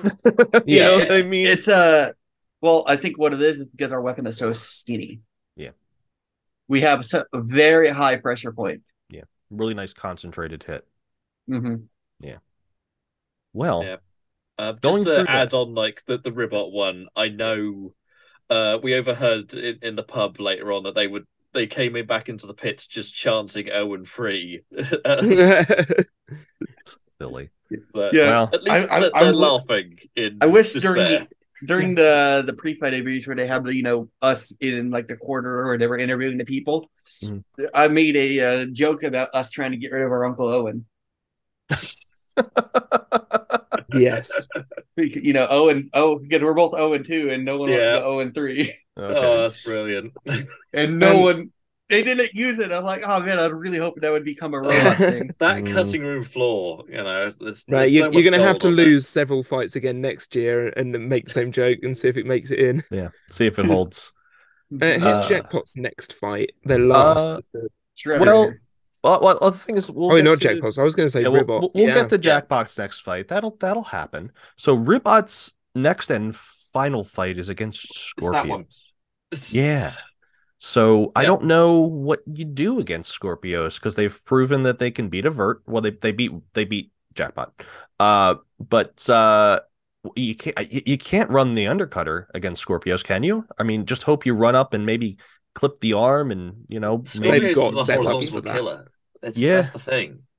It's because Scorpios eats horizontals for breakfast, lunch, and dinner. You've got to assume they're going to go for the vert because they have to. They're not as I would keen. think. Yeah, either that or out of nowhere bring the flipper back. the series bold, what was it, series bold. 3? Yeah, series World 4. Championship 3, series 4. Yeah, World Championship 4. Yeah, they had the little tongue lifter. That was a thing that happened. I'd forgotten all about that. But they're in a real hole to try and get out of to get any chance to get in the bracket right now. They need to win. But the thing is, I know they peppered it in the broadcast. We have had robots now in ways that we will never talk about again, the Last Chance Rumble. We have had robots that don't win a fight and make the bracket because, reasons, or if they have a really strong schedule. Is there an argument for Ribot to make the final bracket because they've had such a rough go? They said last episode, even though Tantrum presently sits at 1 and 2, because of pedigree, they will most likely make the bracket. It just depends where. I think potentially if Robot can get another win, then there is a chance that they can get in because of pedigree, because they were a high seed going into this season. I mean, you're going to be one of the bottom 4, if nothing else. You're going to be scraping it, if that, because you've had such a tough go. But or if there's just bots with wins that just weren't very impressive. Who else finishes with a better record than you? And if there are enough spots left, then This is when you're hoping. This is when you're hoping that bots don't make it to the arena. I know that's not the way. It's going to be very tough going for them to get it through. This is. I mean, both. It's not looking strong. Yeah, both bots are looking pretty good. I mean, Scorpio's looking pretty great too. I mean, they're going in. I mean, up until the fight coming up, they're 2-0. So they're looking. Next fight, they're looking pretty good. Yeah. About? So let's just hop on into that. No pun intended with Robot. Oh boy! This fight is the fight that everyone except the teams wanted. So I want to poll the listeners here. How many people really thought that we were going to get this fight? And I mean, let's just say hypothetically that we got Sawblaze and Scorpios the way we were supposed to. I don't see how they get to each other easily. They lock forks and then they just start swinging and do that a lot. I would think happens. So, or maybe JMO drives in reverse and becomes a vert, and then they become a vert. They can't because they can't pull it all the way back. Nope. I don't know how we. It's just not going to be a good fight anyway. It goes.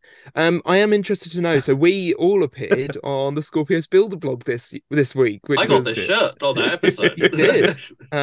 And they did the poll of what setup to go for. So who went for what here? That's Steve? The thing. Do we have to be? Do we have to say? All right.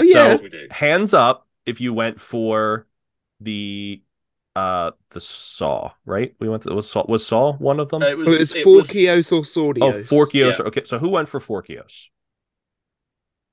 I don't think I voted. Who went for Swordpios? Steve did. It's Steve's fault. I don't know. I just have a strange feeling that they saw this fight and said, I got one for you. Yeah. I mean, it does make tactical sense because it has the reach to hit and snipe the weapon belts of Sawblade, which they do. And they managed to hit that area. It doesn't stop it, but they hit the area. And Zach makes a good point lead up to this fight where the knuckle basically at the bottom of Scorpios's, hammer saw is just so far out the front that's, if JMO gets a really good shot, it's possible that they could hit it and do some serious damage. Not just for this fight, but going forward, they might have to, scrap that whole weapon setup, considering the amount of damage they would take. So is this a conversation of limiting damage, to go forward, or it's it's just a fun fight, because they're a fun group. They wanted to bring back an old. I love the idea that this was just like a big middle finger to production for putting the hammer saw fight up. It was. But it was at the same a bit. time. There was logic behind it. So they made a good argument. They made a good argument going forward as to why they went this way. And one of their team members, I forget her name. I'm bad with names. She worked really hard to get the overkill blade attached to Scorpios, get a really sound, configuration where it would, it looks like it fits the bill. We haven't had a just a normal thwacking weapon on Scorpios probably since the I guess probably they had the scorpion tail. The scorpion tail with the fire. Yeah, but something without a kinetic punch. Well, if you want to see a whack boss, of course, that is running at Destructophon. Yeah, it may or may not have a blade similar to what you saw in this fight. Which was it a fight? Not really. They met, really. And then it was turned over very quickly, and at that point, they're not self-writing. It's too like that. It's just like, oh no. I know JMO went in with his kind of hammer saw protection armor, the bunny ears. Yes. I don't even know if he knew that Scorpios were just going to go in and just not use their hammer saw, because I don't know if he was semi-aware. He was semi-aware. Well, he helped to do the draw of what setup they were going to use for the fight. Mm-hmm. So he was all in on this in the end. Yeah, and he really wanted that blade. So badly wanted that blade. Imagine that on your wall at home. You're like, that's also It's a nice history, but memento. also that's Yeah. mine. Yeah. Jeff, going into this fight, I mean, what's your take on the Hammersaw versus Hammersaw battle that we technically didn't get? Is this something we would like to see in the future? An actual fight, or is this just something the builders in general just don't want to see? I think what was going to happen is they were going to get fork to fork, and they were going to get stuck, and no one would be able to hit each other. Then eventually, someone will get to the back, and then the fight will be over. Yeah, it'll be Yeah. Because the hammer saws don't have much. You don't have top armor in a hammer saw. You're not ready. You're not designed to. You're fight trying yourself. to work out the other team's problems with their top armor, not your own. So you say that Scorpio's team did have a thicker top armor on for this one. They respected the Hammersaw, definitely. Mm. And maybe that's one reason to go for a weapon that doesn't, go for a more defensive setup, to take that weapon weight and, maybe go for a more defensive setup. I would really have liked to have seen Sawblades versus Scorpios, but with the Sawblades on. Yeah. Just like proper saw fight. I'm looking at the fight on my other screen right now, and the problem I've noticed is because the arm is so long, they kept wheeling, and that's what did them in. Yeah.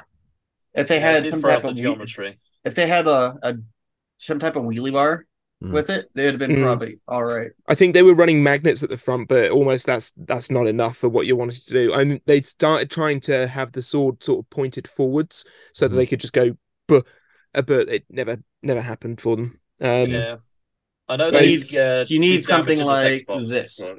You just need something like that, and you'll just So the age-old question of, is Sawblaze beat Scorpios done? I mean, after that, it's probably not, but I'm not sure it needed answering in the first place. No, but there's still going to be people out there, that are thirsty to know the answer. Well, maybe can, drink something else. Oh well. So Sawblaze go through, and that's 3-0 Sawblaze, is it not? So Sawblaze has a chance to go 4-0, but their last fight is their last fight's against Hydra. I know Jake was worried about this one. Yes, definitely. He was saying, "Oh, I can't wait to repair all the damage from Sawblaze." Oh, yeah, it's not a great draw for Hydra, but I will say Hydra has proven in fights that it can just launch anybody up, and gravity is the best weapon that he has in his arsenal. I mean, Sawblaze can do very little with their ground game if they're in the air. So honestly, yeah, spend a minute in the air. Be who has the best ground game, and that will probably be the fight from there. Yeah, but it'll be interesting to see what will happen. Scorpios, meanwhile, we talked about. Yeah, Scorpios got a frog boy in their future. They should still be a lock bracket. With their record so far. Even if such a case where Ribot, the worst they can do is go 2-2. Yeah, Ribot wakes up and really becomes Ribot of previous seasons and completely takes over the match, and then sends Scorpios to 2-2. I think they're still a lock for the bracket. Yeah, they should be okay. Yeah. So now we have a half answered question with this fight, but we will move on. We know Sawblaze can beat Overkill. That's all, and that's all we ever wanted answeed, right? Indeed, that's that was the main question in the first place, right? There we go. I'm sorry, it's all my fault. Next fight. Next fight is what happens if you put an owl in a brick oven. You get pizza. Yeah, you get owl flavored pizza. This was a massacre from the word. This was a beatdown. I know that Anna said that they were worried about this fight, but honestly, Hijinks hasn't done all that much recently for me, and I hate saying it, and we say this every week that Hijinks is on and Hijinks then doesn't perform, and it's such a shame to see it not doing the thing, but ultimately they took a massive hit in this fight though, Jeff, and that weapon is down immediately off of that. Owls don't have faces anymore. No, they lost their visor. That's true. It went up into the box, and I think it landed back on top, if I'm not mistaken. Briefly, this was brutal. This was vintage pizza. Yeah. Nice to see them show off their front plate, the calzone. I'm looking at the fight over in the corner. Yeah, it literally just shoots up and lands right back on their head. Yeah, I knew I caught that in the replay. They're sort of just like, what happened there? For our YouTube viewers, you can see here the prediction of not our names, in fact, but just pizza. Yeah, and everything was pizza after the lozenge incident. Yes. Well, this was their fight not too long after the endgame fight, and I mean, you're riding on a high. You know, you beat arguably one of the best bots in the. Have we talked about the? We intro? haven't. I was going to say while we're on Ripperoni, the intro for this episode, the cold open. Oh yeah! Oh my god! You gotta watch. Make sure there's no bolts in your pizza. It's nice to see. It's nice to see the cold opens come back. It in honestly felt some little bit. David was on editing for that one. Yeah, if you've watched any of the intros for Lego Wars, Ridge, after taking the piss out of the shelf previously, it was full on that. Yeah, just incredible stuff. I was very excited to see it because they weren't pitted too far from us. Like we were here, then they were like down the hallway a bit. Yeah. They're like four people down, but they were across, so you can see them all the time. Then we look over there at one point when we're repairing. We're like, are they filming it? Are they filming like a food show right now? Right. Like we can't hear anything because it's just no. Then all of a sudden we just hear like some bad Italian ba ba ba ba ba. And they're like, oh no, what did they just say? Oh god. All I know is they were throwing dough and saying that things that don't go on pizza go on pizza. It's the dough, spreading the dough. Scratchy noises. It's just like, oh god. Yeah. If you ever been to like, I mean, you guys probably went when you guys were in Vegas, the Omega Mart. Yes. Oh, it felt very like listening to that was very Omega, like Meow Wolf Omega Mart's like skit. Yep. Mm-hmm. It felt like it would be right in line with something that you would see at Area 15.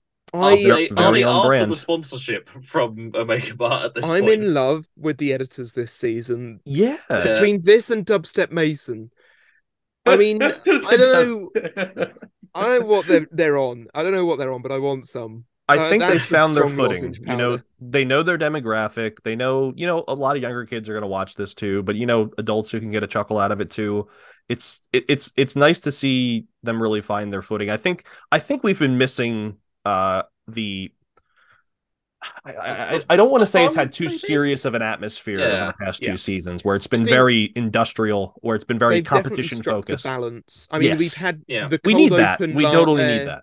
Yeah. Cold open of Tantrum Hydra, which was super serious, but I think a really important way to start that episode. And I think we'll get something similar with Witch Doctor Minotaur later down the line. But I'm enjoying not having a cold open every week. We don't need it.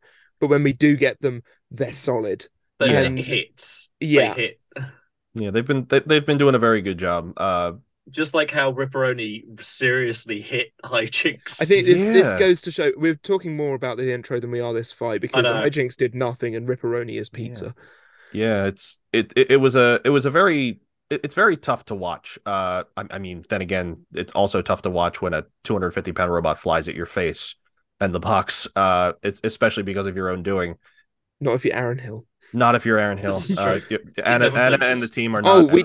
David did some research on this. We asked the question last week. Does Aaron Hill flinch in King of Bots when something from boxing champion... Oh no, when the head of Dragon King is punched into the box? Goes and the answer is... No. No, he doesn't flinch. Nope. Ginger moves back a bit, but Aaron doesn't move at all. Yeah. Absolute robot of a man. Is a machine. Absolute unit. He's nice boy machine. Yeah, I feel for Hijinks in this fight because, man, oh man, there's going to be a rebuild because or may not have the oven may or not have been Hijinks in this fight. What does Hijinks do? Don't catch on fire and don't. That's a good start. I mean, that's going forwards. Like that's a good setup. Yeah, you're 0-3 on the season, and there doesn't seem to be anything that tracks over what has gone wrong. It's just lots of issues. Yeah, and they're building up, I guess. I would hope that there's a way forward for a bot like Hijinks, even if it's not Hijinks in name. Another bot with a massive undercutter, retooled in such a way that it's a way to try to eliminate some of the weaknesses of the design. I mean, every bot has weaknesses, but it just seems that hijinks show up more often than others. And I feel like I feel like we dog on this robot a lot. I feel but like it's just we do, but also because it doesn't perform. I think it comes from a point of frustration for us that Disco Owl is a vibe that we really want to see do well. Yeah, the vibe is brilliant. It's such a pretty machine. It hasn't had that breakout performance still, has it? Mm-hmm. In year 3. It reminds me of UK Beetleweight Do Ya in the it looks Jevin, you fantastic. just have to watch out for the wall. You have to watch out for the wall. It looks fantastic, and yet the issues are many and hasn't won a fight in a long time. So at least it's not lost anymore, so that's a start, right? I currently know where the location of Do Ya is. Oh dear. Well, yeah, Ripperoni won. Yep. Hijinks has there really isn't much to talk about in this fight because it was just one-way traffic. Yeah. Ripperoni. Who do we have next? We got fights. We have fights coming up. Big test for Ripperoni coming up. They got Copperhead. I would like to see where one of these bots ends up in the ceiling.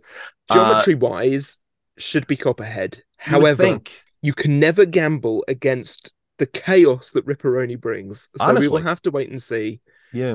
I mean, if you're Copperhead, you're another bot that's basically gunning for the top seed. It's like, you look at this on paper and go, it's a surefire matchup that Copperhead is going to beat Ripperoni. You know what else was surefire? The Endgame was going to beat Ripperoni. And what happened? It lost. I believe the line from Lindsay was "Embrace chaos," right? Yes, it was indeed "Embrace chaos." Well, they better not embrace Ripperoni's chaos. Well, I'm just throwing back to the advert very quickly. Yeah. Did anybody else see the Endgame team on the piece of pineapple? They were just chopping up with a knife. Oh like yeah, this. Yeah. They did chopping up the Endgame team. The team.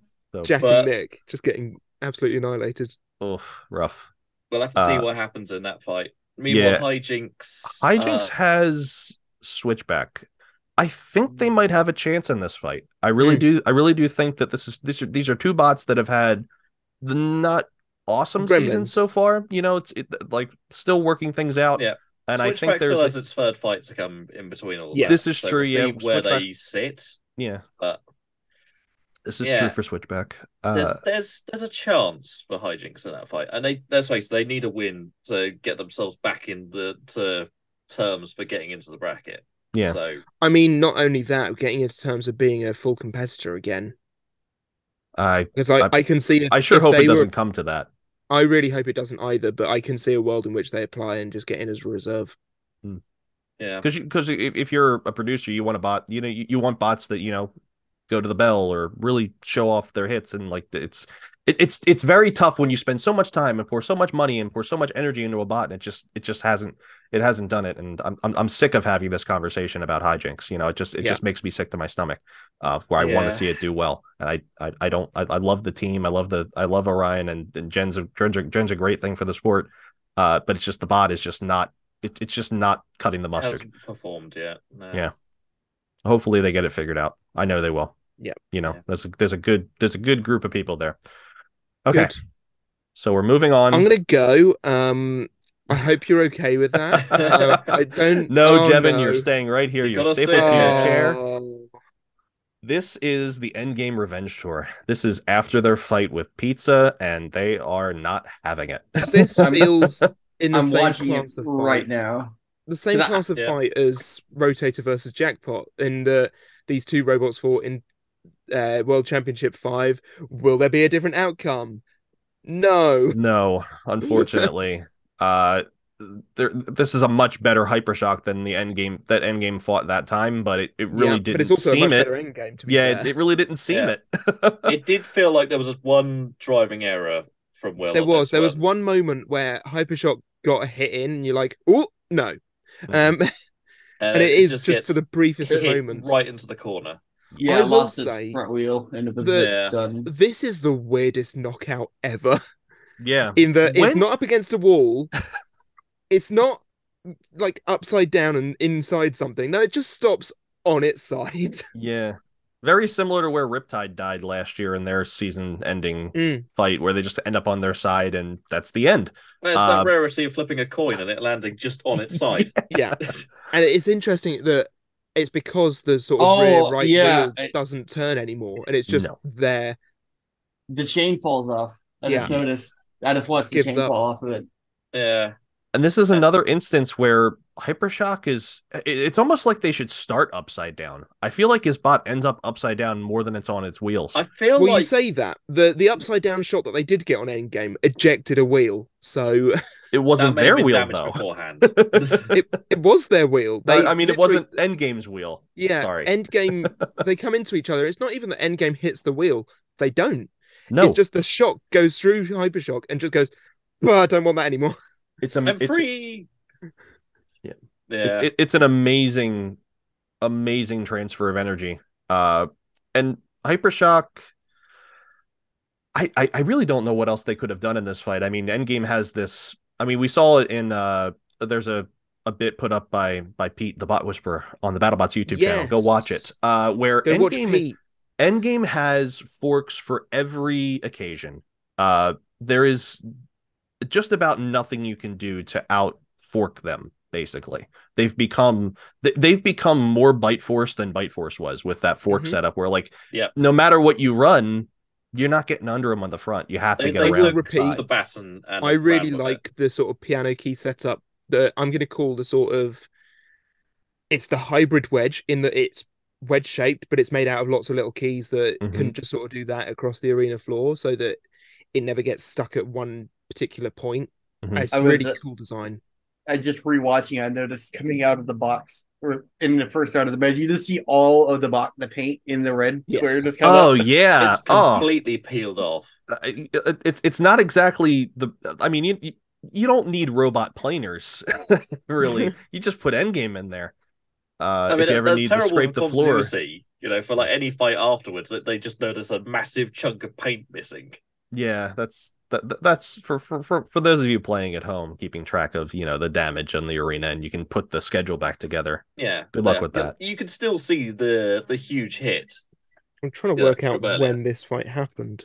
Okay, so this was after the Cobalt Minotaur main event. Literally the next fight. Mm-hmm. So, you were saying, Jeff? Looks like Endgame actually hit the wheel when he was coming at it upside down. Oh, he does. Fair enough. So it looks like Hypershock hits his fork and pops up, at a weird angle. Then Endgame gets a hit on the wheel. Just a massive transfer of power, and just proving once again that Endgame is a force to be reckoned with. I think it's not exactly a bad thing that they had a fight against Ripperoni that didn't go to plan, and they basically forked themselves, for lack of a better term. In any case, I really think maybe that was a good growing moment, for the team, because I feel like you ride on a high for so long, and it's kind of not a bad thing for somebody to cut you back down. Or well, like if I'll make a sports analogy where you have a team that just wins and wins and wins, but like right before the playoffs, they have a really stunning loss, and they're like, okay, as long as that didn't happen in the playoffs, we know what to do going forward now, because we'll never make that mistake again. Yeah. I mean, that's the coach in me maybe coming out. All things considered, I think this was a better fight than the last time these two robots fought. Agreed. Yes. Well, the thing is, it was an odd year, for Hypershock, was it not? It still is. So I mean, they were never going to win anyway. They've Jevoned it. They absolutely Jevoned that. So is that a common theory? Because I've noticed that every other year Hypershock has a good robot. I have been blamed for this, Jeff. It's called the Jevon curse. Yeah, Will brought it up, and he said it's basically the effect of, from what he's gathered, it's the effect of they do good one year, then they get thrown the book at them, and then they do bad, and then they rebound the following year because their schedule gets easier, and then they do good again, and then it's just a repeating process. Yo-yoing, isn't it? Yeah. That's just an unfortunate reality, I guess, of being Hypershock. But 1 and 2 Hypershock is okay, I think. And 1 and 2 against the caliber of machines that Hypershock has lost to. Oh my! Sawblaze and Endgame. I wouldn't be sad at losing to those two bots. No. I will say, with how tough their schedule's been, we talked about it. I think we talked about it. Or maybe we talked about it with Will, where like his quote unquote easy fight is Claw Viper, and that's next for him. Yep. So That's What gonna be do a you very do? fast fight. What do It you- really Oh, is. it's gonna be a the drag two race for speed sure. demons, isn't it? Absolutely. Not like time wise, but like the robots themselves. Yes, absolutely. So get your driving practice down. Maybe hug the driving bolt that he won back in 2016. Give it close a to your good luck heart. kiss Give before it going out. absolutely, and then maybe Kevin has an off day and doesn't do what he did with Ribot with you. I will say that Hypershock's a little bit longer in the frame, so there's more to grab. But There is. it's And Claw Viper likes grabbing verts. yeah. I was very nervous going into this fight for Hypershock, but it only takes You were one hit. nervous. Yeah. Yep. Yep. Well, the thing is, Yes. let's say this: if Hypershock goes 1 and 3, I mean, they may make the bracket. I think they'll make the bracket. They won With the their Remars strength of event. schedule. They I they think have strength of so. schedule, winning Remars. They're in. Just to get a win. You can't have the season without Hypershock. No, I don't think so. No. I think it's kind of hard to see BattleBots without them. And let's put it this way: if Ribot gets in, if it wins its next fight, Yeah, even if it doesn't, and that's a big if, Yeah. then Hypershock, who's had I would say a stronger strength of schedule, sure gets in, right? I With would 1 think and so. 3, if they go 1 and 3. Yeah. But they might go 2 and 2. The many ifs and maybes, right? Yeah, it's a Speaking of which, tricky question to answer. Nick maybe featuring on this week's talk with Pete Abramson in the pits of BattleBots. Go and check it out on YouTube. Please watch Pete. Watch him now. Yes, we love please. Pete. We need Pete- more Pete. Pete, you better know that call's coming through when the top 32 bracket is released. We will be after you again. Yeah. Well, speaking of Nick Maybe and Endgame, their season ends. Nice. Their season ends against Gigabyte. Mm, So should be all right. I think they'll be okay. Gigabyte has had trouble in the past with Verts. One of the most highlighted fights is Hypershock. They've had, I mean, the Copperhead fight, and like they tend to have more trouble against Verts than they do against other horizontals. I'm sure the comments can tell me if I'm wrong. But it should be a good chance for Endgame to end up 3-1 to end their season, end up with a solid seed, going into the bracket on a high. Unless Gigabyte does something and shakes the whole tournament up and ends up with putting in game 2 and 2, and then who knows where they end up in the bracket. I mean, they make the bracket, but Gigabyte gonna try to play spoiler, but that's not their next fight. No. Gigabyte does have a fight before then, so we'll see how that goes. But with that, we've reached the end of the episode. So we have got a few more questions, haven't we? Yes, we do. And then I believe the next slide will be probably the next fight. Future fights. Yes. So do we want to do that first? Let's do future fight first. Let's do future fight first. Okay. So for Jackbot coming up, how do you fancy flipping an America colored coin? It's what's nice about this is I don't have to worry about setup crap. Like I know what to do. I'm honestly, Jackpot's the best when it's on with the Hazard Wedge. Mm-hmm. That's probably like if you look at all our best fights, it's when we have the big wedge on it. Mm-hmm. Kind of squares up everything, makes the weapon a little bit more smaller, makes it more like the meta 4-wheel drive vert. Mm-hmm.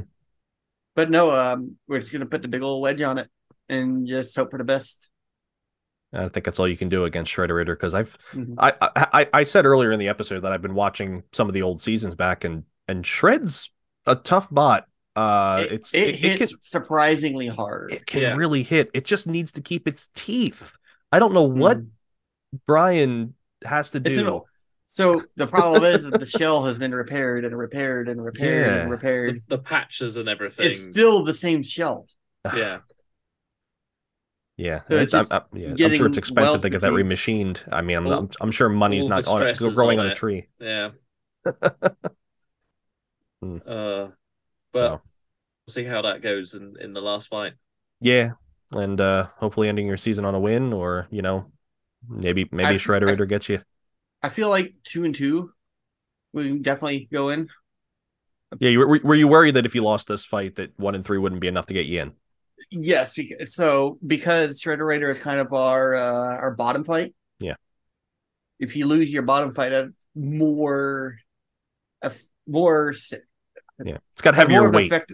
It's got heavier weight on Yeah. you than losing your like big fight. Yeah. Which is weird because if I win this one, I would have won my big fight and my little fight, but not the Not the ones on your level, so it averages out, Yeah. right? yeah. Well, we're looking forward to seeing you up against Captain Shredderator, and we'll hope it'll be a good fight. Good knockout fight. We'll see. Oh yeah. Wish Brian the best, but we do have a little bit of a. We want him to win too, because he's here. Yeah. Mhm. But going forward,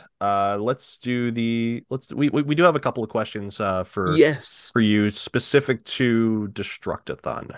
Yeah, do Okay. you want to talk about, so you're currently working at Destructathon, is that right?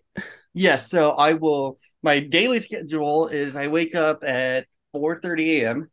and I go to my main job, which is plumbing and pipe fitting. Mhm. So that starts at 6. So I'll work from 6 to 2:30. Then I will leave from there and work so I clock in as soon as I get there Mhm. to BattleBots. So I clock in, then I'll be there until roughly 8 p.m. every night. Imagine That's clocking what- into BattleBots. What a life. The privilege, It's right? taken over. It's taken over. It's like it was more of my life, then now it's even more so. You It's could a always very- say robots of right. It's very funny getting a paycheck from Giant Nut Productions. How do you bring that to the bank and they don't laugh? You're like, wait a Oh, minute. that's brilliant. This is What bullshit. business are you Like, in? Yeah. What are you doing? Especially because it's in Vegas. Oh my god. Oh yeah, we run. I run a strip show for Giant Nut Productions. They just nod and say yes, sir. Yeah, Everything's yes, fine. Yeah, whatever happens in Vegas. Yeah. So. No, so I'm more just I'm more of a like so I'll make sure like some of the interns because we have a lot of the film interns because they're there learning the cameras and stuff, but when they're not doing the camera stuff, they're wrenching on robots. Yeah. So we kind of have a who's who of like people coming in and rotating, but we also have so I'll be there kind of like 5 days out of the week. Then Brad is there full time from Triton, so he's kind of like the reason I didn't do it full time is plumbing treats me too well. Yeah. Plumbing That's like, the bread bringer. It's exactly it's like it's one of those ones of like not to get too into it. It's like if they wanted to do it full time, they wouldn't be able to profit. Mhm. Yeah. It's paying me that, so just paying me as like an intern is not bad. It's just going in there and doing stuff, and the perks is I get to work on that there. So It's a cool I thing to get put the- on your CV. I'll be honest. Exactly. I Yeah. mean, I wouldn't knock it. Now I will I say would love that to have that sort of thing. honestly, Oh, definitely. so I know that we've talked about teams being there, and I know that we've had a couple pictures pop up online of Mhm. certain robots showing up. Well, it was opening weekend last weekend, wasn't it? They Yeah. did the official grand opening of yeah, the it was a whole grand thing. opening, and they Hydra was there. Yes, Yes. we Yeah, have Hydra's seen. there. Hydra versus Overkill, and Overkill is the lightest of all the live show robots. So it was Bye. Yeah, yeah. it was Still up there.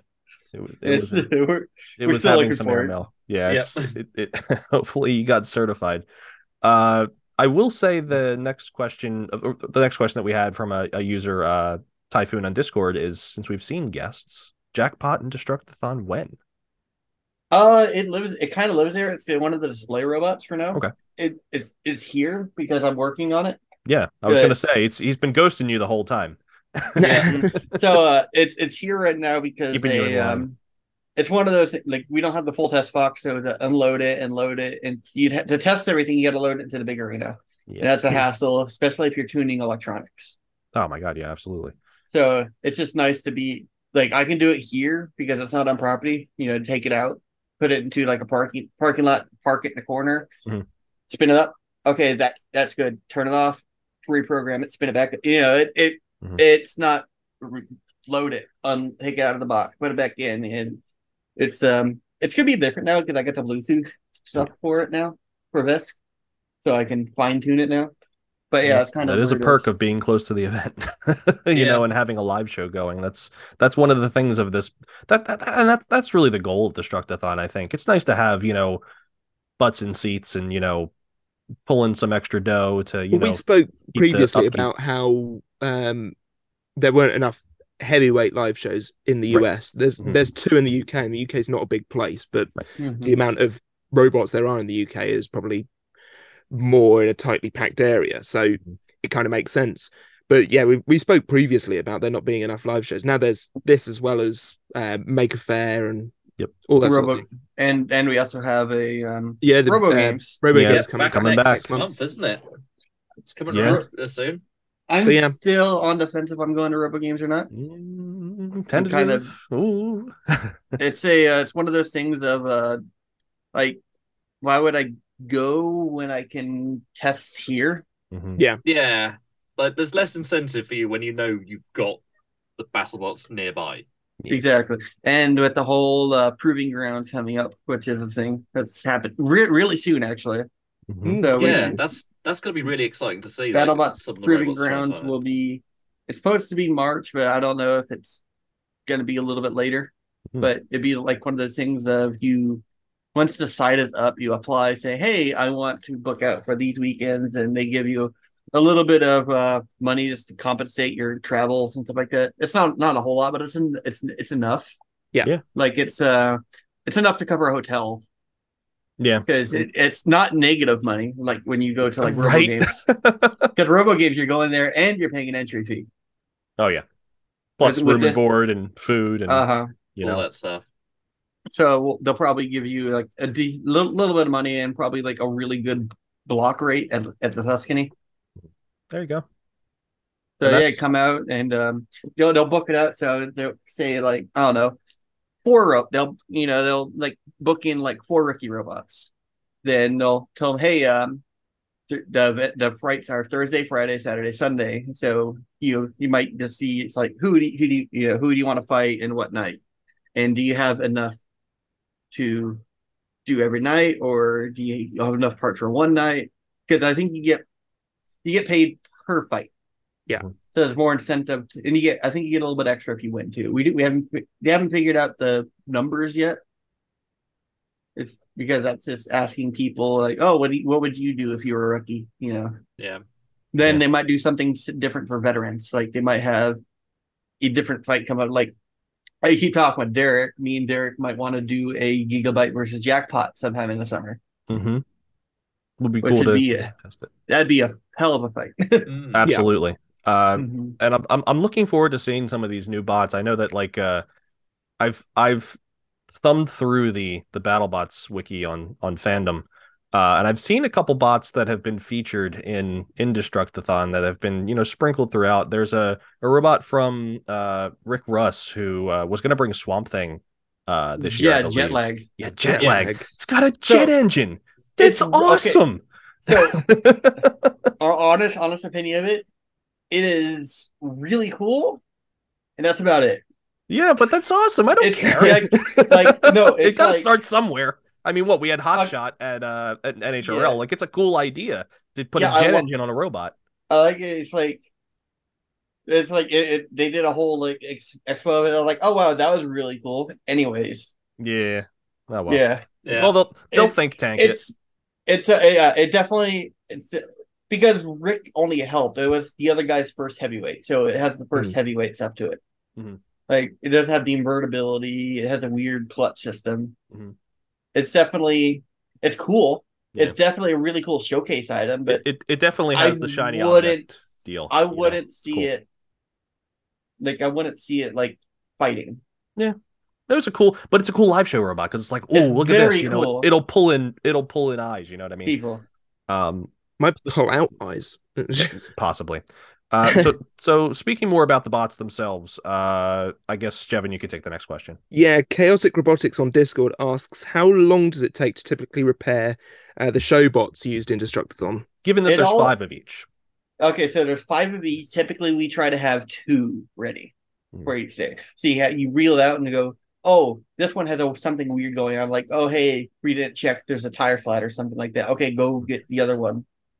So we re-prepare 2 and get them ready. So then you just get the second one out there and just do it really quick. Then like build wire, we'll like do a little fill-in segment while we're swapping the robots out. So we could have up to 5, but typically we don't have more than 2, just because it's a lot of effort keeping heavyweights going full time every night. Yeah, absolutely. Completely understandable. Some take more damage than others. It all depends who they're fighting. Like the schedule right now, it changes it changes weekly. Sometimes it also depends on how we have ready. So usually it opens up with Tazbot versus Kraken, which is always a really good fight. Yeah, because it's swinging around and denting the crap out of the head, and there's a lot of weird bits that Kraken can grab on Tazbot, so it's really fun, including the little mini bot, which I didn't notice at first was a separate machine from the 4-wheel Tazbot. Give it a little 2-wheel bot that just kind of disconnects and goes and does its thing. And it's very funny too because it's powered by dual battery. It's kind of safe. So like they'll power off all the robots, then he'll go to Trey will go over to tower up the mini bot, and the mini bot will start running away from him. So Trey will spend like 30-40 seconds chasing this mini bot around the arena. Then eventually the mini bot will get stuck. Then he'll go grab it. Oh my god! It's a very fun segment. Then Then second fight is usually, if I'm thinking the right order, it's Malice versus Overkill right now. Yeah. Which is very good. There's a big old wedgie boy versus Malice. It's always pretty good. Sometimes Malice gets because Malice doesn't have the anti-thing device in the back. So Overkill will spend the whole time trying to get it up on his butt. Yeah. And win that way while Malice tries to de-wheel it. It's very fun. Then third fight is one I'm involved in. So every day we wheel out. So we bolt Ginsu onto a slot machine. Yes. So we have this really cool slot machine, and we wheel it out. And Bill goes, "I'm gonna beat the crap out of this for everyone." Then we stop Bill. Then forget the other guy's name, the other announcer. He goes, "I know someone that will do a much better job than you, Bill." Then he produces Nightmare. The Nightmare comes out, and he does a really cool spiel like, "This is for everyone who's ever lost a dime in this city." It's very, very big hype package. It's very cool. Then third fight, usually it used to be Chopper versus Malice, but now it's Chopper versus Whiplash, which is also a really fun fight because they have all the moving bits. Then Chopper has a really cool like wrestling heel captain. Like, here's our next spot. Hey, you are not worthy of introducing our robot. And they come out and they start shitting on everyone, and the fans start booing them, and it's really great. Then Whiplash comes out and they're all clean cut, face character.